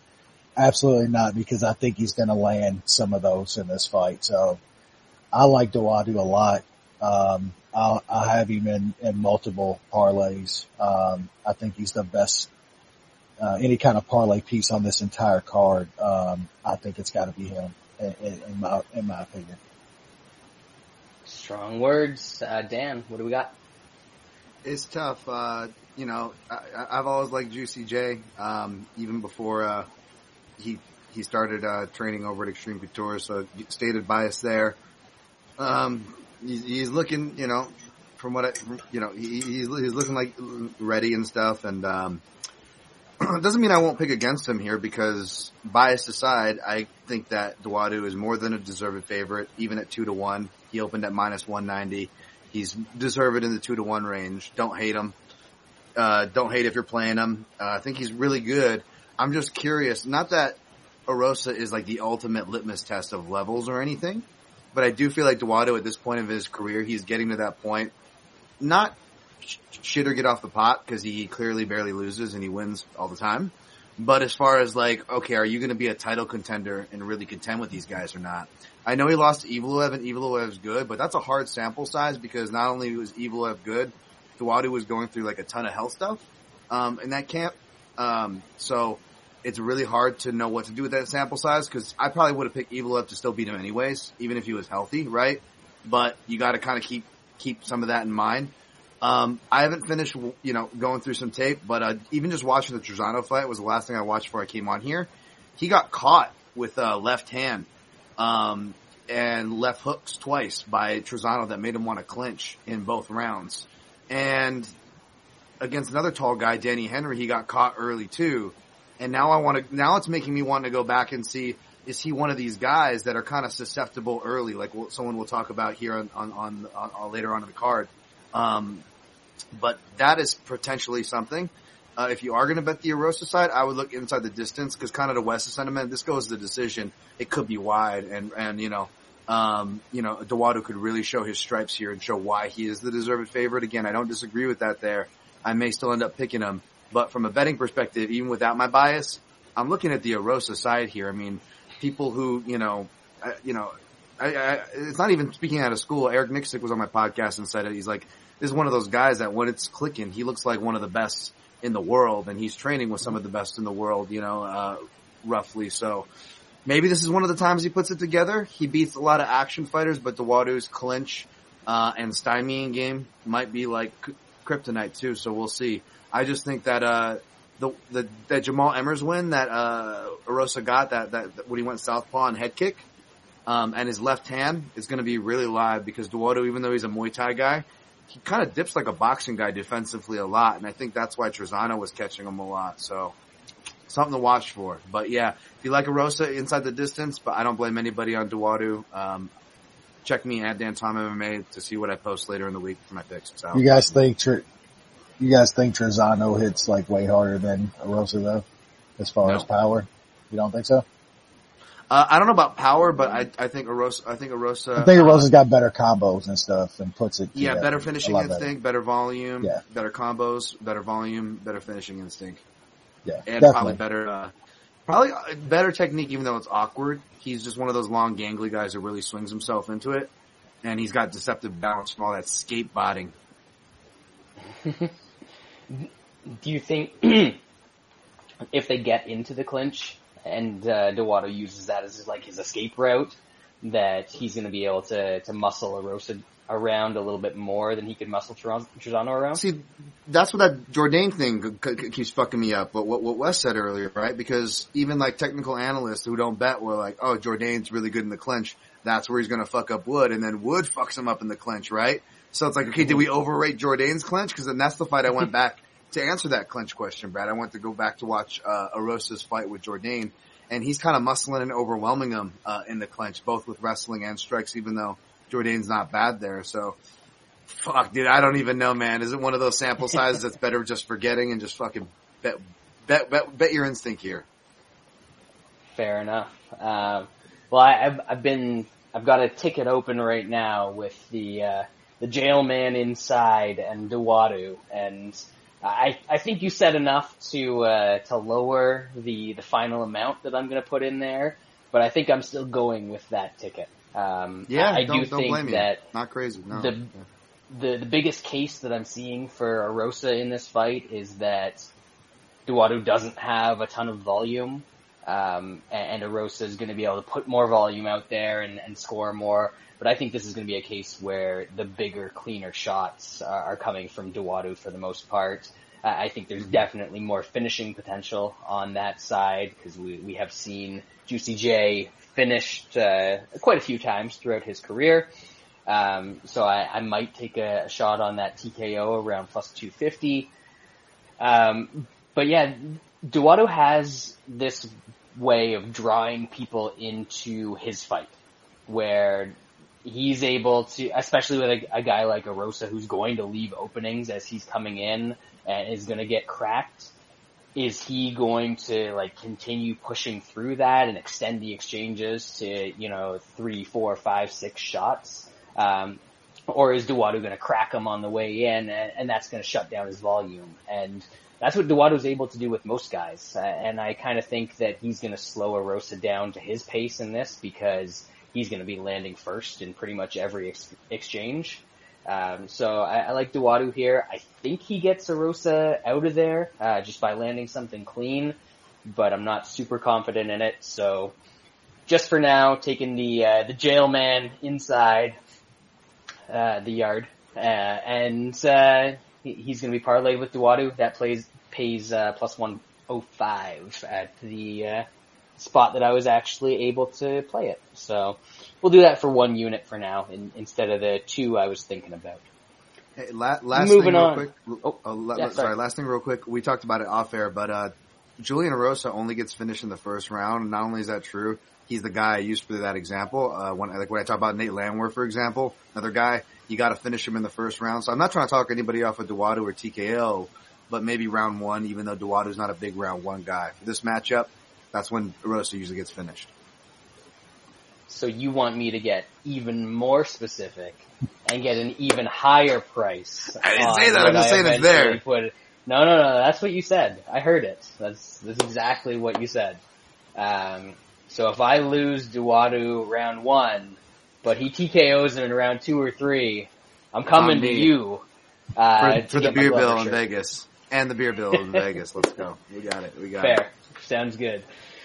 Moving on up to the main card, light heavyweight division, Johnny Walker.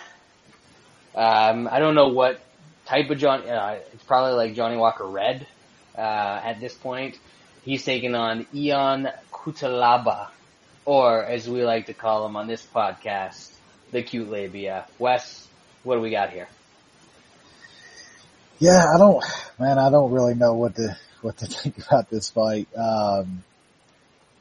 Is Johnny Walker just completely done or never was? I don't know, man. It definitely overhyped from the get go, but I don't know, man. Here lately, it just seems like anything touches that chin and it's really bad.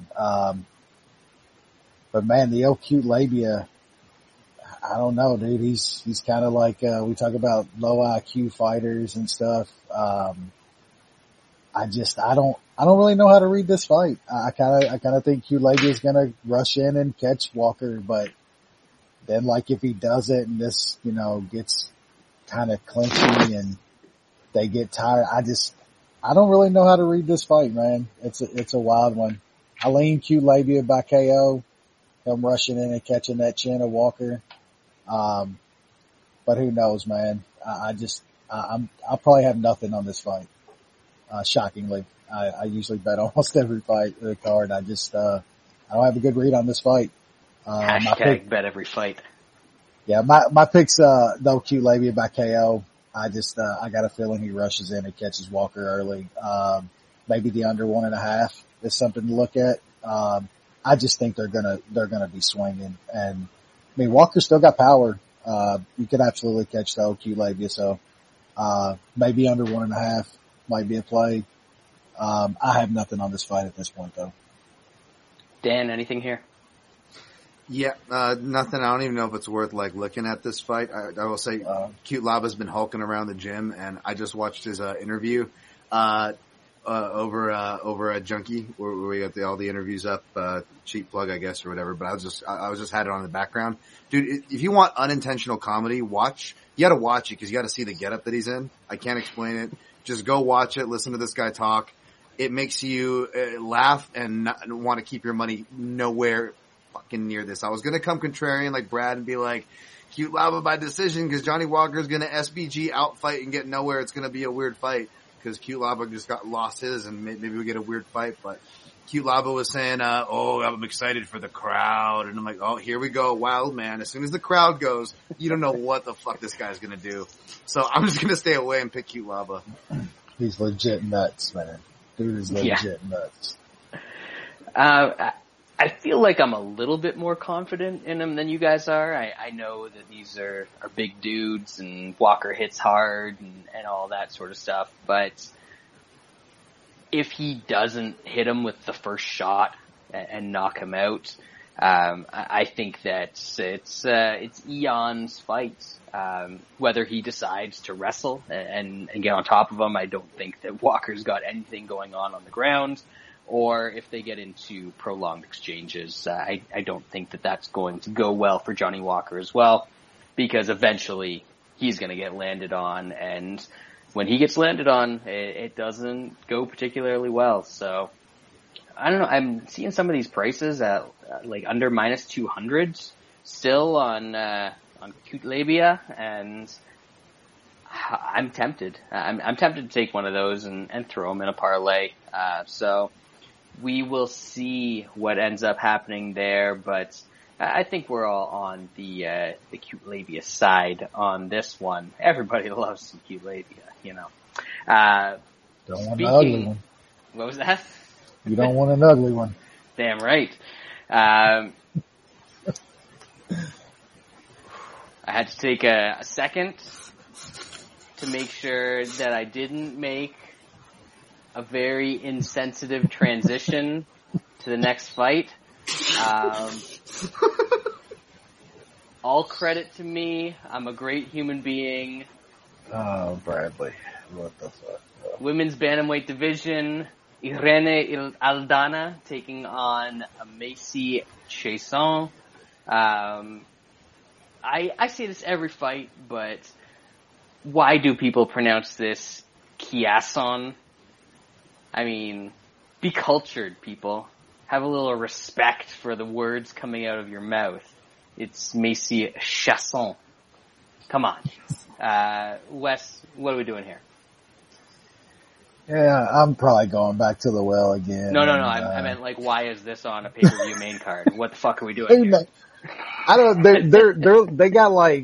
They're like obligated for some reason to put women's fights They on must pay-per-views. be. They have to be. I know it is. Like I read something in an article somewhere to where they said ESPN and stuff wants women's fights and stuff on these cards for some reason. I think they think it brings that demographic more, and I just like it's not coming. Whatever's there is there. Like it's fucking cage fighting. You know what I'm saying? Like Yeah. what's there is there, bro.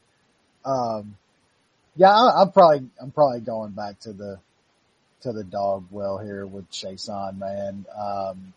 She's won me a little money. I've lost on her, but I think this is a close scrap. I think she's probably gonna win the first couple, or the second's gonna be close, but it's gonna be holding on in the third, and it'll be a wild ride. I'm gonna take a little shot on the dog here at plus 150 or so.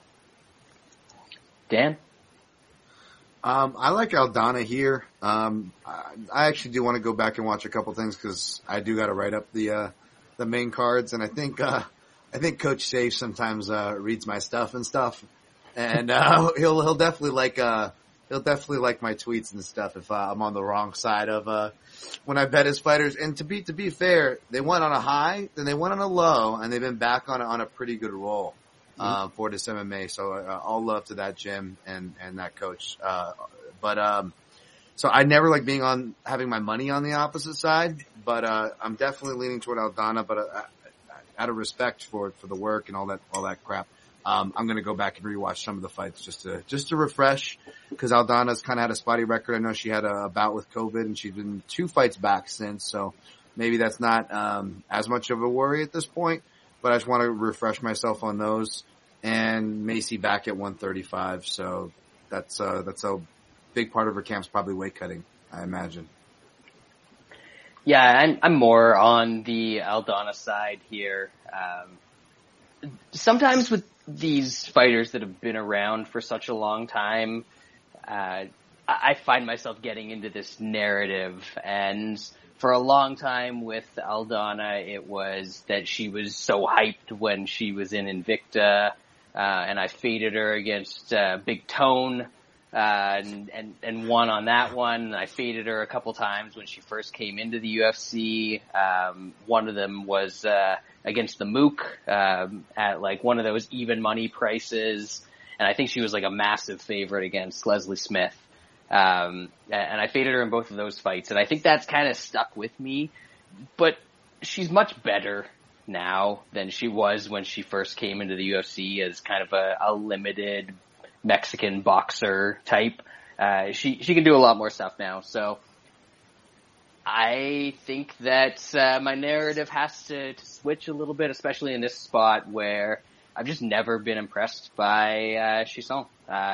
If she can't muscle you up against the cage and essentially hold you there and physically dominate you, there's not a lot happening in that game. So I think at range, this is Aldana. In the clinch, I even think she does some really good work now, and she can negate Shaun's best weapon. So I don't know if I can bring myself to do it, but maybe like Aldana as a parlay piece. If I can find a spot that has Aldana around minus 170, minus 175 with one of those Kulaba under 200s, something like that seems like it might fit together. I don't have anything on the books right now, but that seems to be where I'm leaning. So I don't know. I might need to like take my temperature, take a COVID test or something. Dude, why don't you just go full? Why don't you just go full into it and go, go Big Norm and Aldana together? Does that get you even or plus money? Then if you lose, you wouldn't know because you'll be walking dogs the whole time. It's like the bet never happened.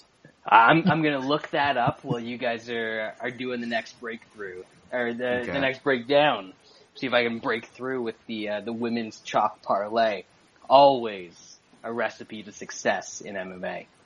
Right. This one, I don't know if there was a typo. I should probably check the official UFC page while I'm over here. But Tapology has it listed as a catch weight of 180 pounds, and I think that is actually accurate. Kevin Holland, the crime fighter / got arrested / I don't know what he is these days. He's taking on Daniel Rodriguez in what should be a fun fight. And I don't know that he actually got arrested. I think I saw a tweet that somebody said he got arrested, which would be hilarious if true, with the amount of people. I think he got like pulled over or something, and now he's like, y'all want to pull me over? I'm going to quit like stopping these, people trying to rob and steal. Like, all right. So he was arrested during a traffic stop due to some unpaid fines. Even superheroes need to pay your taxes, Kevin. All right, you can't cheat the system. We are in. Well, you guys are in communism USA down there, so you got to make sure that you're paying the state their fair share. Wes, what do we got in this? Good. This is a good fight. I'm looking forward to this one. Yeah, it should be fun. That weight thing's kind of curious. All honesty, I hadn't read that yet. I think that it probably helps, Holland with his frame and stuff. He was up at 185, of course. Holland's looked good at 170 though, man. The weight came off good. And the dude's, he's really big down at 170, man. I think even this fight though, that reach and stuff is still going to be there against Rodriguez. Rodriguez is kind of a more shorter, stockier dude. Man, I want to take the shot here on Rodriguez. I think he's got some pretty good skills. I think it's going to be a lot on the feet, and Rodriguez hits pretty good. I think he could put some stuff on Holland. It's tough though, man. I do think Holland is pretty good. I've underestimated him a little bit in his UFC career. You know, he did have some losses and stuff, and you know the fades were there a few times, but he's looked pretty good recently. I get this is, I guess, still a welterweight fight. Both of these dudes are at 170. Holland's looked good at 170. I do think he's, you know, the competition he's fought so far. I mean, Tim Means, good fighter, but we know he's getting towards the end of that. That was a really good performance for Holland though. And then, you know, of course, Howboy, we know how his fights go when he gets put in those spots. I don't know. It's tough, man. I'll probably end up taking a really small shot on Rodriguez here, to keep a close fight. I think it's going to be kickboxing match most of the time. Rodriguez is going to have to keep it there, I think, if he wants to win this fight. And I think it's a pretty good kind of boxing match. I'll take Rodriguez in a close fight. I haven't bet it yet. Maybe that Holland line creeps up. People start parlaying him. I can get a better line on Rodriguez, and I'll probably take a small shot. So, Dan, as Wes was going through, I was listening, but I was also looking for a parlay. It looks like the closest I can get on the Aldana Big Norm parlay is -104. So, Ooh. I'm not sure if I'm willing to lay chalk on a parlay that is two women's favorites. That goes against a lot of the things I stand for. So not worth it at that price either. Not worth it. Chalk for chalk. Not sure I can do it. What are we trying to do here? I will say, because it parlays into this, I was thinking about a Big Norm, possibly the chalk here and another fight for some plus money. And if I could find a way to do 2 legs instead of 3, I guess that's what my hopeful brain was trying to conjure in that moment. But the third leg is so obvious. Well, the third leg's always Jailman Almeida every time. even if Thick Willie's on the card, because Thick Willie is stocked down, right? Thick Willie is stocked down. Every parlay you do on anything from here to fight night, you add fucking the third leg onto every one. Boom. Get that extra money. Easy. By the way, shout out to Stealing. RoboCop, That's who I stealing. think is, Easy money. who I think's packing as well. But yeah, as for this fight, man, I came in, thinking like Wes, and by the way, if you think like Wes does as far as it's going to be a close and competitive kickboxing fight, because I too think it'll be that way if it gets out of round 1, plus money on fight goes to the decision, you know? So if you're of that thought, that's something where you don't really got to take a side and kind of have some hedge or a little investment for plus money, whatever. But I actually went the opposite way though here. I'm not much of a round 1 guy. But I too will have a round 1 in my round robin, and it's Kevin Holland. Kevin Holland gets it done in multiple rounds, to be honest. And D-Rod has never been finished. But I was talking about it earlier in the card, right? Not just some guys either get finished in round 1 or they don't get finished at all.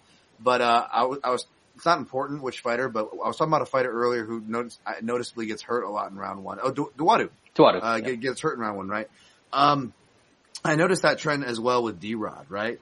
I believe in the Tim Means fight. I actually taped this match, and that was like one of the fights I didn't watch, believe it or not.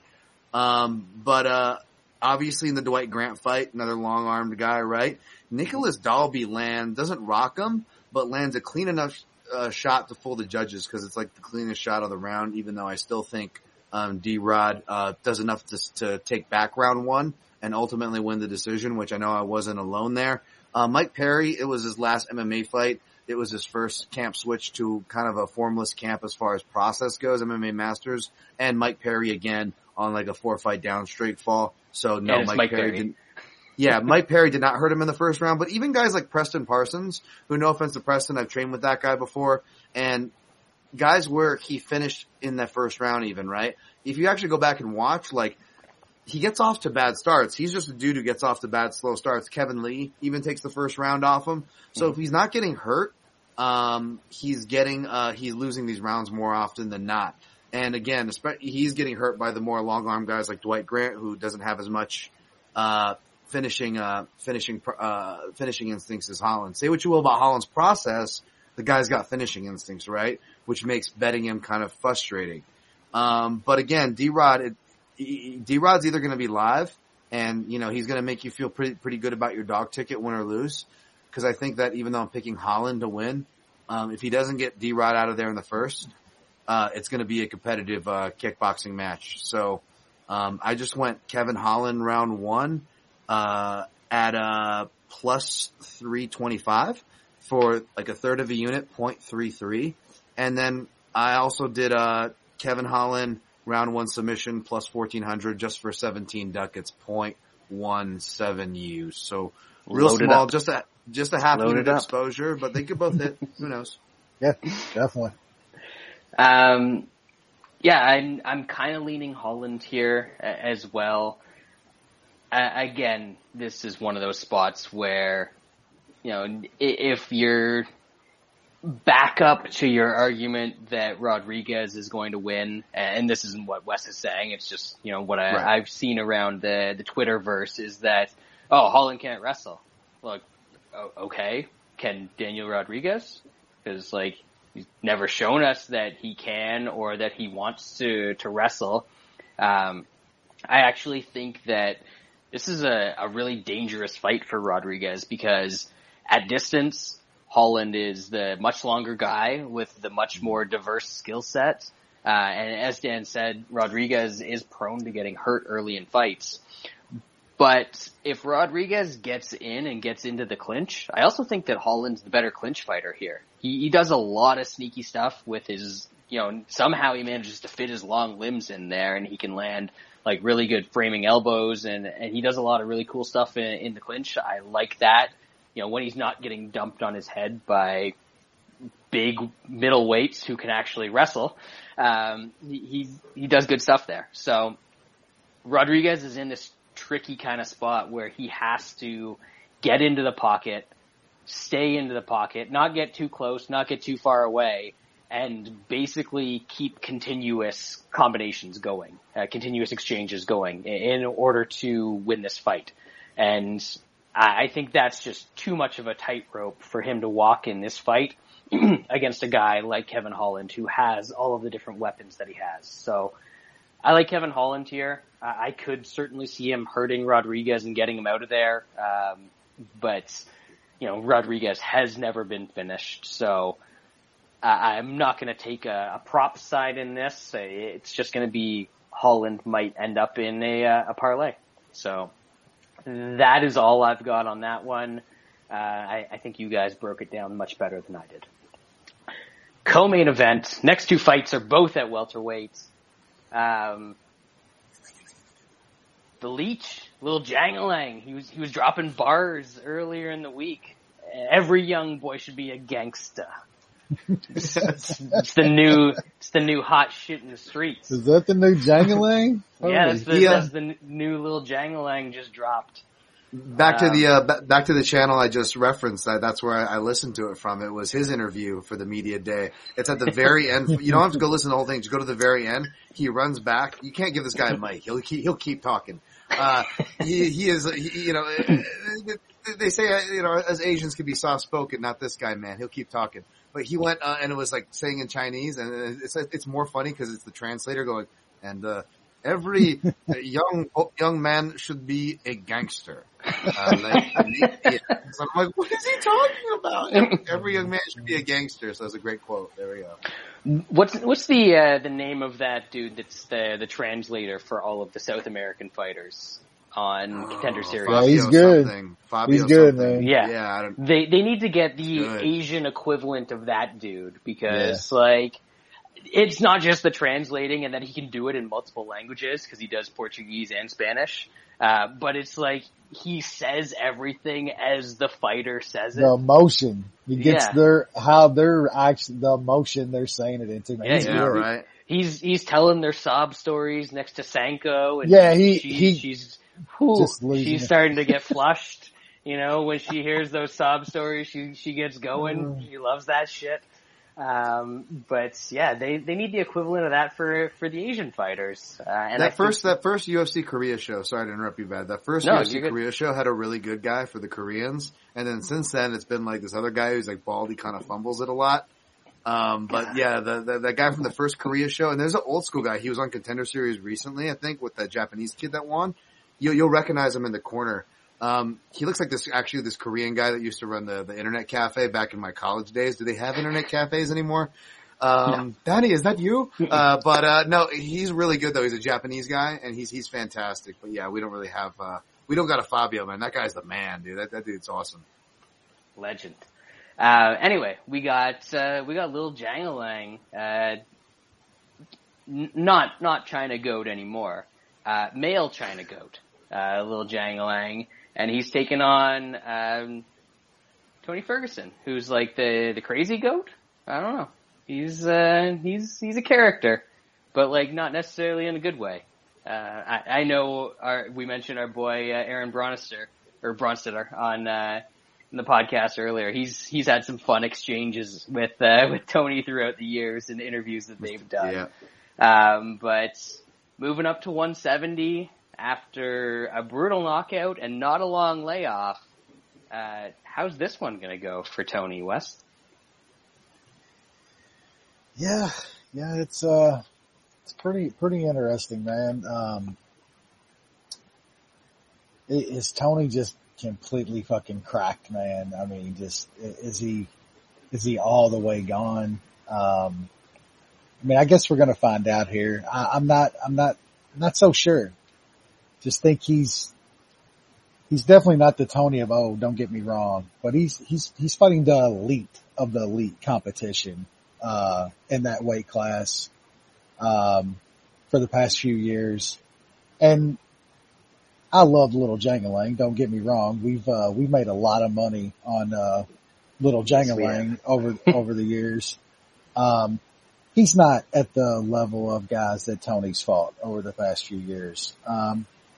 And although Tony's lost, 4 or 5 in a row now and, some pretty bad ones in there, but he's taking shots from some crazy big hitters, man.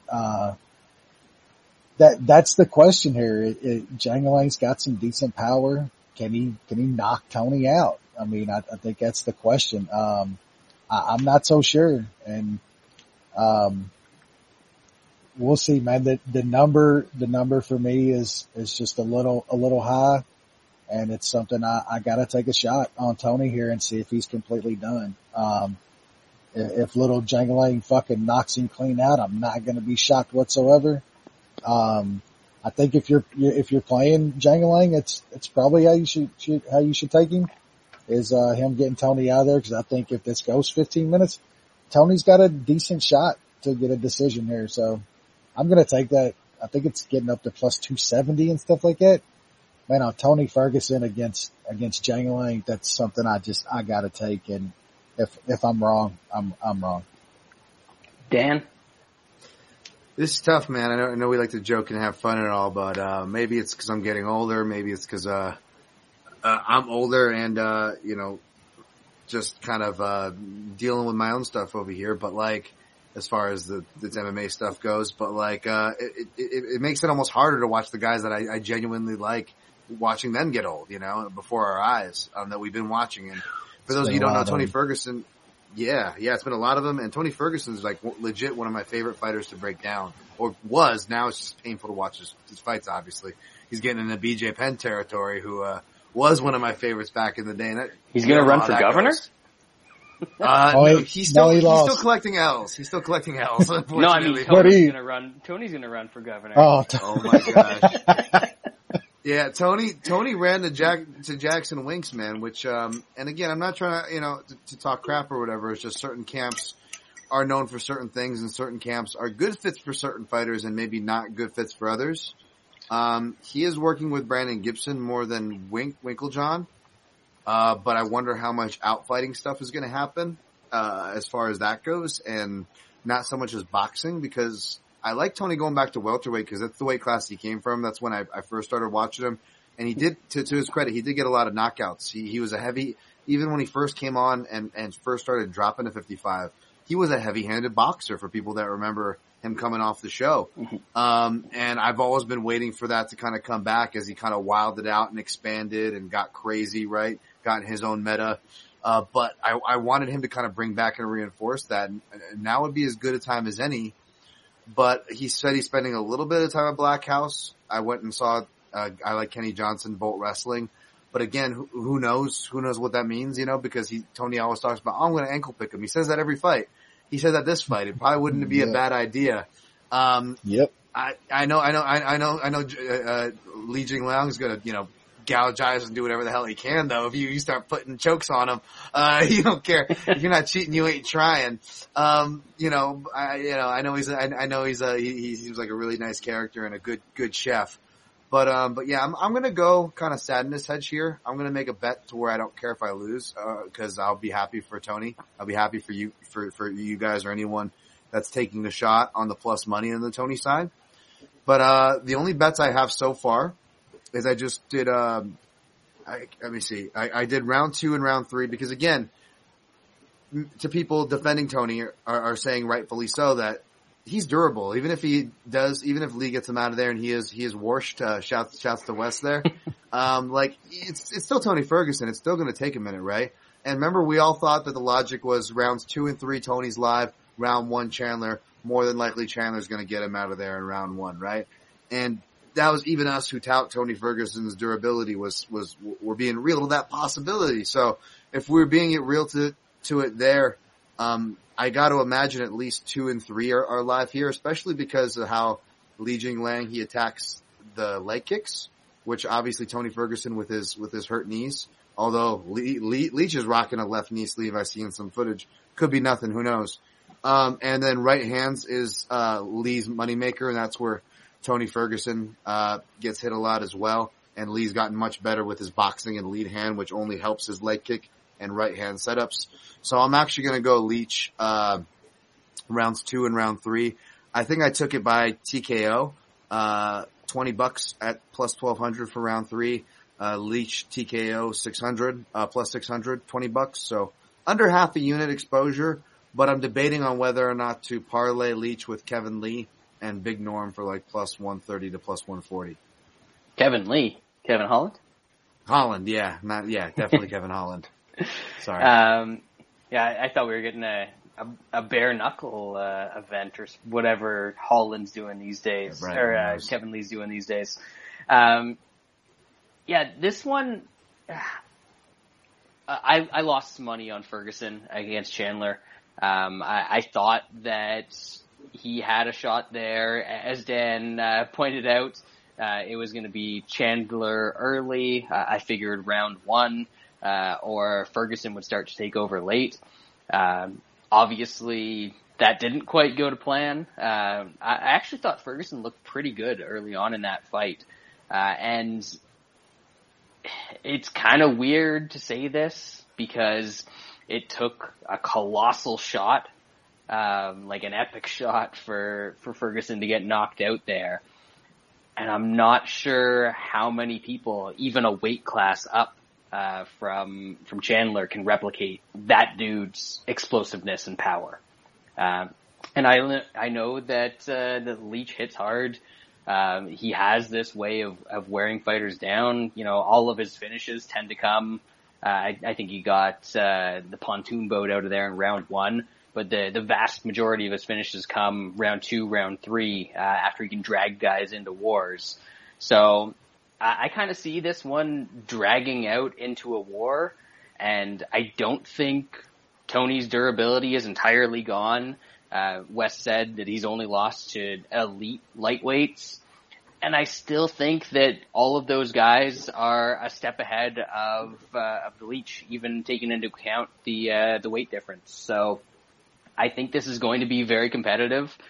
I don't think that either guy is going to get put out of there. I think the fight goes to decision. The overs, all that stuff are kind of appropriately priced. There's a shot. But I think we're going to get a back and forth close decision in this one. I haven't seen what the split decision props are from the books that offer those, but I could certainly see this shaping up as one of those sorts of fights. And really it just feels like the type of fight where after 15 minutes, I am going to feel much better holding a Tony Ferguson plus 265 ticket than I am holding a Leach minus 300 or higher ticket. So I'm taking the shot on Tony as well. I backed him on a guy that I think is far better than the Leach at kind of a similar price. I'm going to back him again here. I don't think that his durability is all the way gone. As I said, took something heroic for Chandler to get him out of there. After he probably won, or, that first round was very, very competitive. I think he won it. So yeah, Tony's gonna be the consensus. Wow. Plus 265. Consensus bet of the week. Going big with it. And that brings us to the post-lim, of the evening. They're paying these guys pay-per-view points probably. I don't know why. Apparently Nate Diaz is a legend. I don't know why. I know he beat Conor McGregor once upon a time, but before we get into the actual fight, do we actually think that Nate Diaz is a legend? I mean, he's like 500 in his UFC career. I know, he's an entertaining character, and it's scrap, bro. I mean, it's like in the culture of MMA, he's a legend. I'll put it that way. Like, definitely, you gotta give him that. I give him the cultural nod, but it is funny. He's only been favored to win 2 of his last 15 fights. Yeah, I mean, I'm not kidding. I'm not kidding. I know. Legendary fighter. No, absolutely. He's got some decent wins in his career and stuff. I'll say this about Nate. Nate did one thing that 95% of these dudes could never do, no matter how good they are or were. He's made a fuck ton of money. He leveraged himself. And he beat the fucking bald bozo that runs this shit. And he made a ton of fucking money. You gotta give him at least that. That dude, he did that better than 95% of the dudes that's been in this sport. He was stupid enough to go up to a weight class that he didn't belong in. Got ragdolled a bunch of times in that weight class. But he stuck around long enough to find the big star that also didn't belong in that weight class and beat him and made his career off it, basically. Roy Markham? Yeah. Killed him. Have you heard of Roy Markham since then, Lance? I mean, yeah, the Irish guy. That's what you're talking about, right? The Irish guy, Roy Markham. Well, he parlayed the Conor shit into getting paid big money for some fake belt against another dude with an average record. You know what I'm saying? The dude did some business work at the end. Props to him. Good for him. Hey, I got love for Nate. Obviously I'm talking shit and throwing out a fun stat. I was present for one of the best post-fight speeches, or my favorite one of his post-fight speeches, after Gray. I was just using Gray Maynard's hand wraps, no joke, today actually, funny enough. So, not talking shit on Gray, but this is the greatest, it was the greatest post-fight when Gray Maynard 3 at the Tough finale, when he's pretty much taking dabs in the middle of it with Gilbert Burns, declaring that it's our division, it's my shit right here. And Ronda was on the side, and she had her whole crew, and the commission was fighting them, which you guys didn't see off camera. It was hilarious. But, no, I got love for Nate, man, but, what's the name of this guy that he's fighting, Brad? Can you pronounce his first name? It's, Khamzat. Khamzat Chimaev. You know the funny part is, I didn't have the proper phlegm. Sorry. You know, I joked about his name so much that like I gotta go rewatch when the video comes out at MMA Junkie for my breakdown video. Like I'm like, did I accidentally say the other version of his name? I'm like so used to it that I didn't even pick it up. I just straight face sold it like with, and most people wouldn't even notice. They wouldn't blink an eye because it's like, he's just trying to do the natural pronunciation. Yeah, you know. Wow, props. I'm focusing too much on the and I lose it. You know, midway through, sure. But Khamzat. But you know, Wes, is Nate Diaz going to die here, or because that's really the only discussion. We don't actually think this is a competitive. I don't even think Nate, even with all of the self belief that dude has and like had through the Conor fights and all of that, I don't even he thinks he's going to win this one. He kind of gave up the game on that this week. He did like an interview saying that, you know, he didn't want this fight and this and that. And he's just taking this fight to get it over with and shit. And it's like, I think he's resigned to the fact that he's going to get his ass whooped in this fight. And, you know, I guess Dana gets what he wants, you know, gets Nate beat up on his way out. Yeah, I mean, there's not much here, man. Like, I don't see any path for Nate. I just really don't. I don't know what he does in this fight. I think I kind of think that, Khamzat's gonna come in and fucking take Nate and drop him on his head is what I think is gonna happen. I don't think he's gonna mess around boxing Nate too much.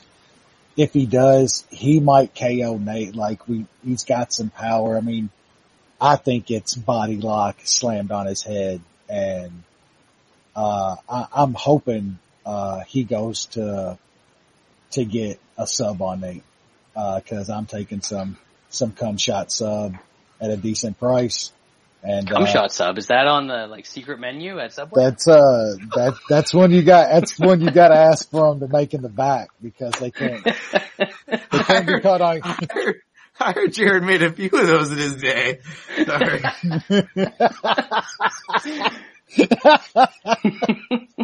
Oh my God. I'm sorry. Oh wait, look, Dan comes on our show. He's got to let out all the stuff that he's got to reel in. Love it. Oh my God. What are they putting in these edibles these days, Wes? What's going on? Hey, they're getting strong, man. They're getting stronger. Sorry, I distracted. I like the under here. 1.5. It's some plus money. I really think that, Chimaev is really gonna fuck Nate up, man. I think it's wrestling. I don't think he's gonna play around on the feet too much with Nate. We've seen him most of his fights. He likes to get a hold of dudes, take him down and just fuck him up, man. And, it's probably gonna be ground and pound, but since it's Nate, like maybe he wants to get a sub on Nate. And, I can't remember what I got that at. It was, over 2-1. But a little shot on sub and, yeah, I like the under here. I think that you got to find a prop or some other way to play this. You can't lay that kind of straight price on Chimaev here, but he's gonna fuck Nate up and it's gonna be ugly. One of these days, man, I feel I thought I had Burns. I thought we had Burns. I'm not sure. I think that, sadly might have been our one best of our shot future. For a while. Yeah. For a really long while, sadly. Cause this dude is really, really good. Unfortunately, you are correct. Dan, what are you thinking in this one? You know, it's great when like, it's always good to teach martial arts or like something like jujitsu if you want to get better. Cause when you actually have to explain the technique, it makes you understand it better. And, when I was talking to my guy Ryan McKinnell on Sirius XM today and Anthony Smith actually asked me to explain my bet, and not rudely, but like it was good because sometimes you ever guys explain your bet like on the show and you start talking out loud and you're like, that doesn't make as much sense as I thought. Or you know what? You've got a great point there. And because initially, basically, I'm picking Khamzat round 3. And Smith was like, why do you think it gets there that long? And I feel like, you know, Nate Diaz is doing like what Nick Diaz did to Anderson Silva, where he just like kind of starts bullshitting more in his career, because I feel like Nate Diaz's striking has been regressing as his career's gone on, which isn't the craziest thing to say that happens, right?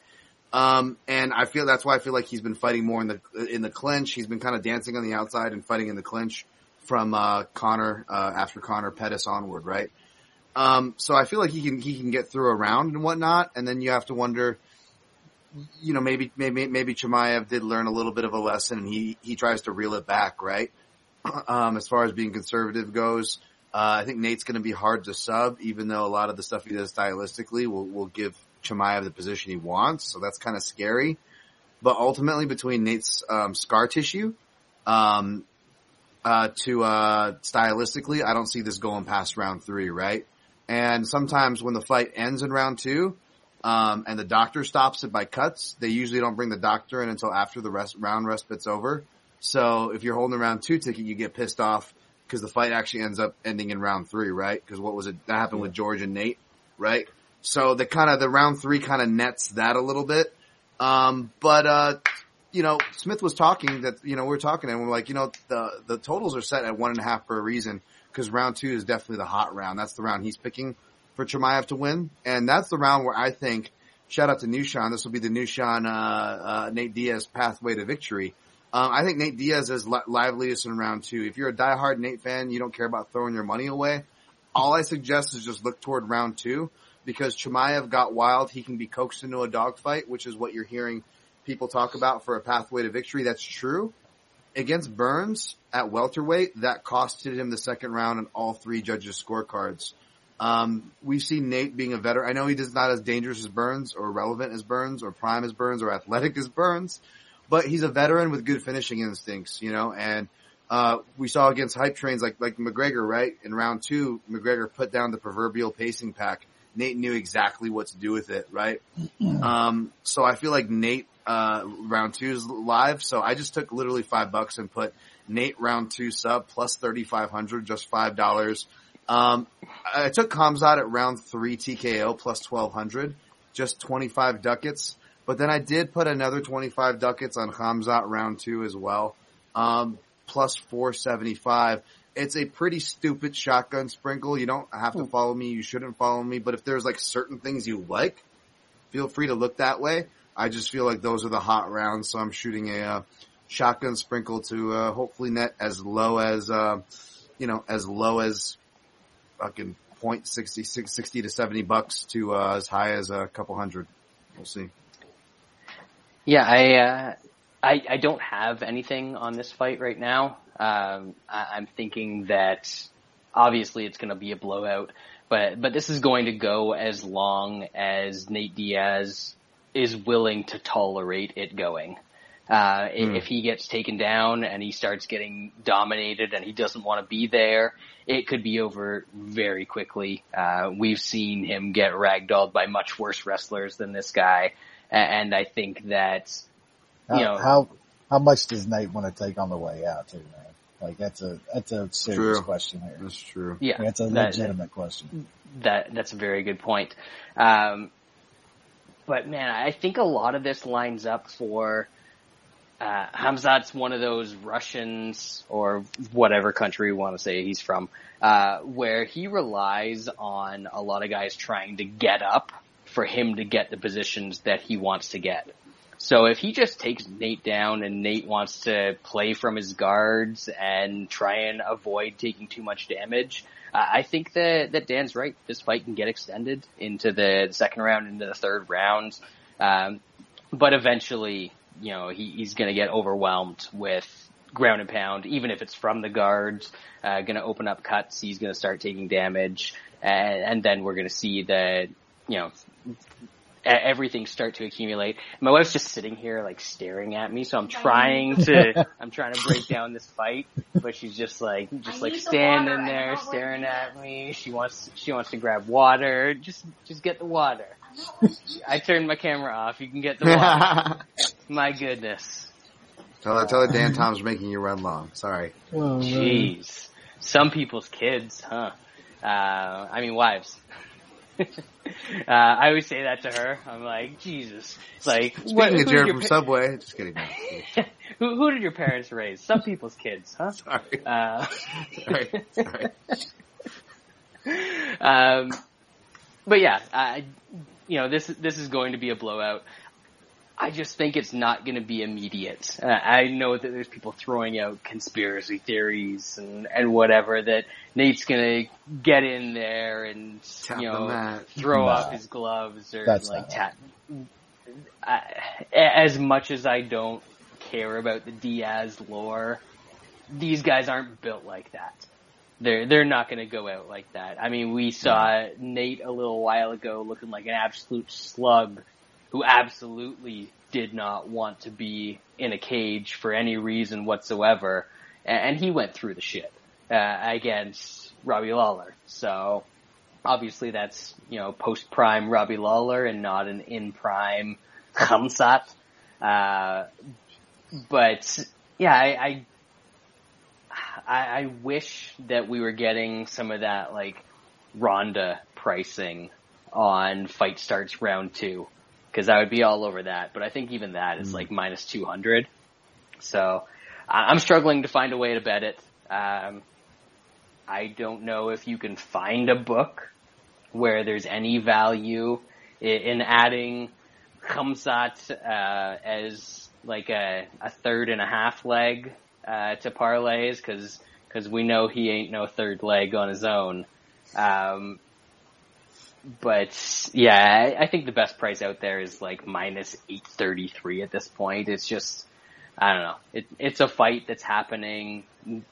Everyone knows why it's happening. Nobody really loves why it's happening. It's just kind of, it is what it is, as Benson Henderson would say. So Khamzat's going to win, and just a matter of when, and we all seem to think that it could be Wes thinks first round, Dan thinks third round. I'll just say it's going to be in the second round, so that I'm the smartest out of all of us. But that is going to do it for this week's edition of the MMA Analysis. Extremely long show this week. Thank you for sticking with us. Dan, thank you for joining us. This is your time, brother, to plug anything and everything at Dan Tom MMA, at Daniel Tom MMA on YouTube. Is that the channel? My ass has talked more than enough and kept you guys long enough, but if for whatever reason you want more to see what I end up on, yeah, I'll be on my YouTube channel, Daniel Tom MMA. Mañana, to talk about the card some more, and I post all my picks and plays, for free. You don't got go anywhere to find them. I'll post them on Twitter at Dan Tom MMA on Fight Day. You're the man. I always feel dumber after hearing your breakdowns and then what I've got to say. Imagine how I feel, asshole. I gotta come with both of you two fuckers. But yes, nobody does better work in the space than Dan. And if you aren't following him, go follow him and check his stuff out.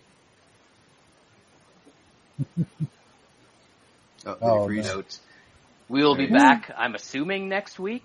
I think there's a card, but I'm not going to look it up right now because we are way past our best before date for this breakdown. Thank you all for joining us. Dan, especially thank you. We will see everybody next week.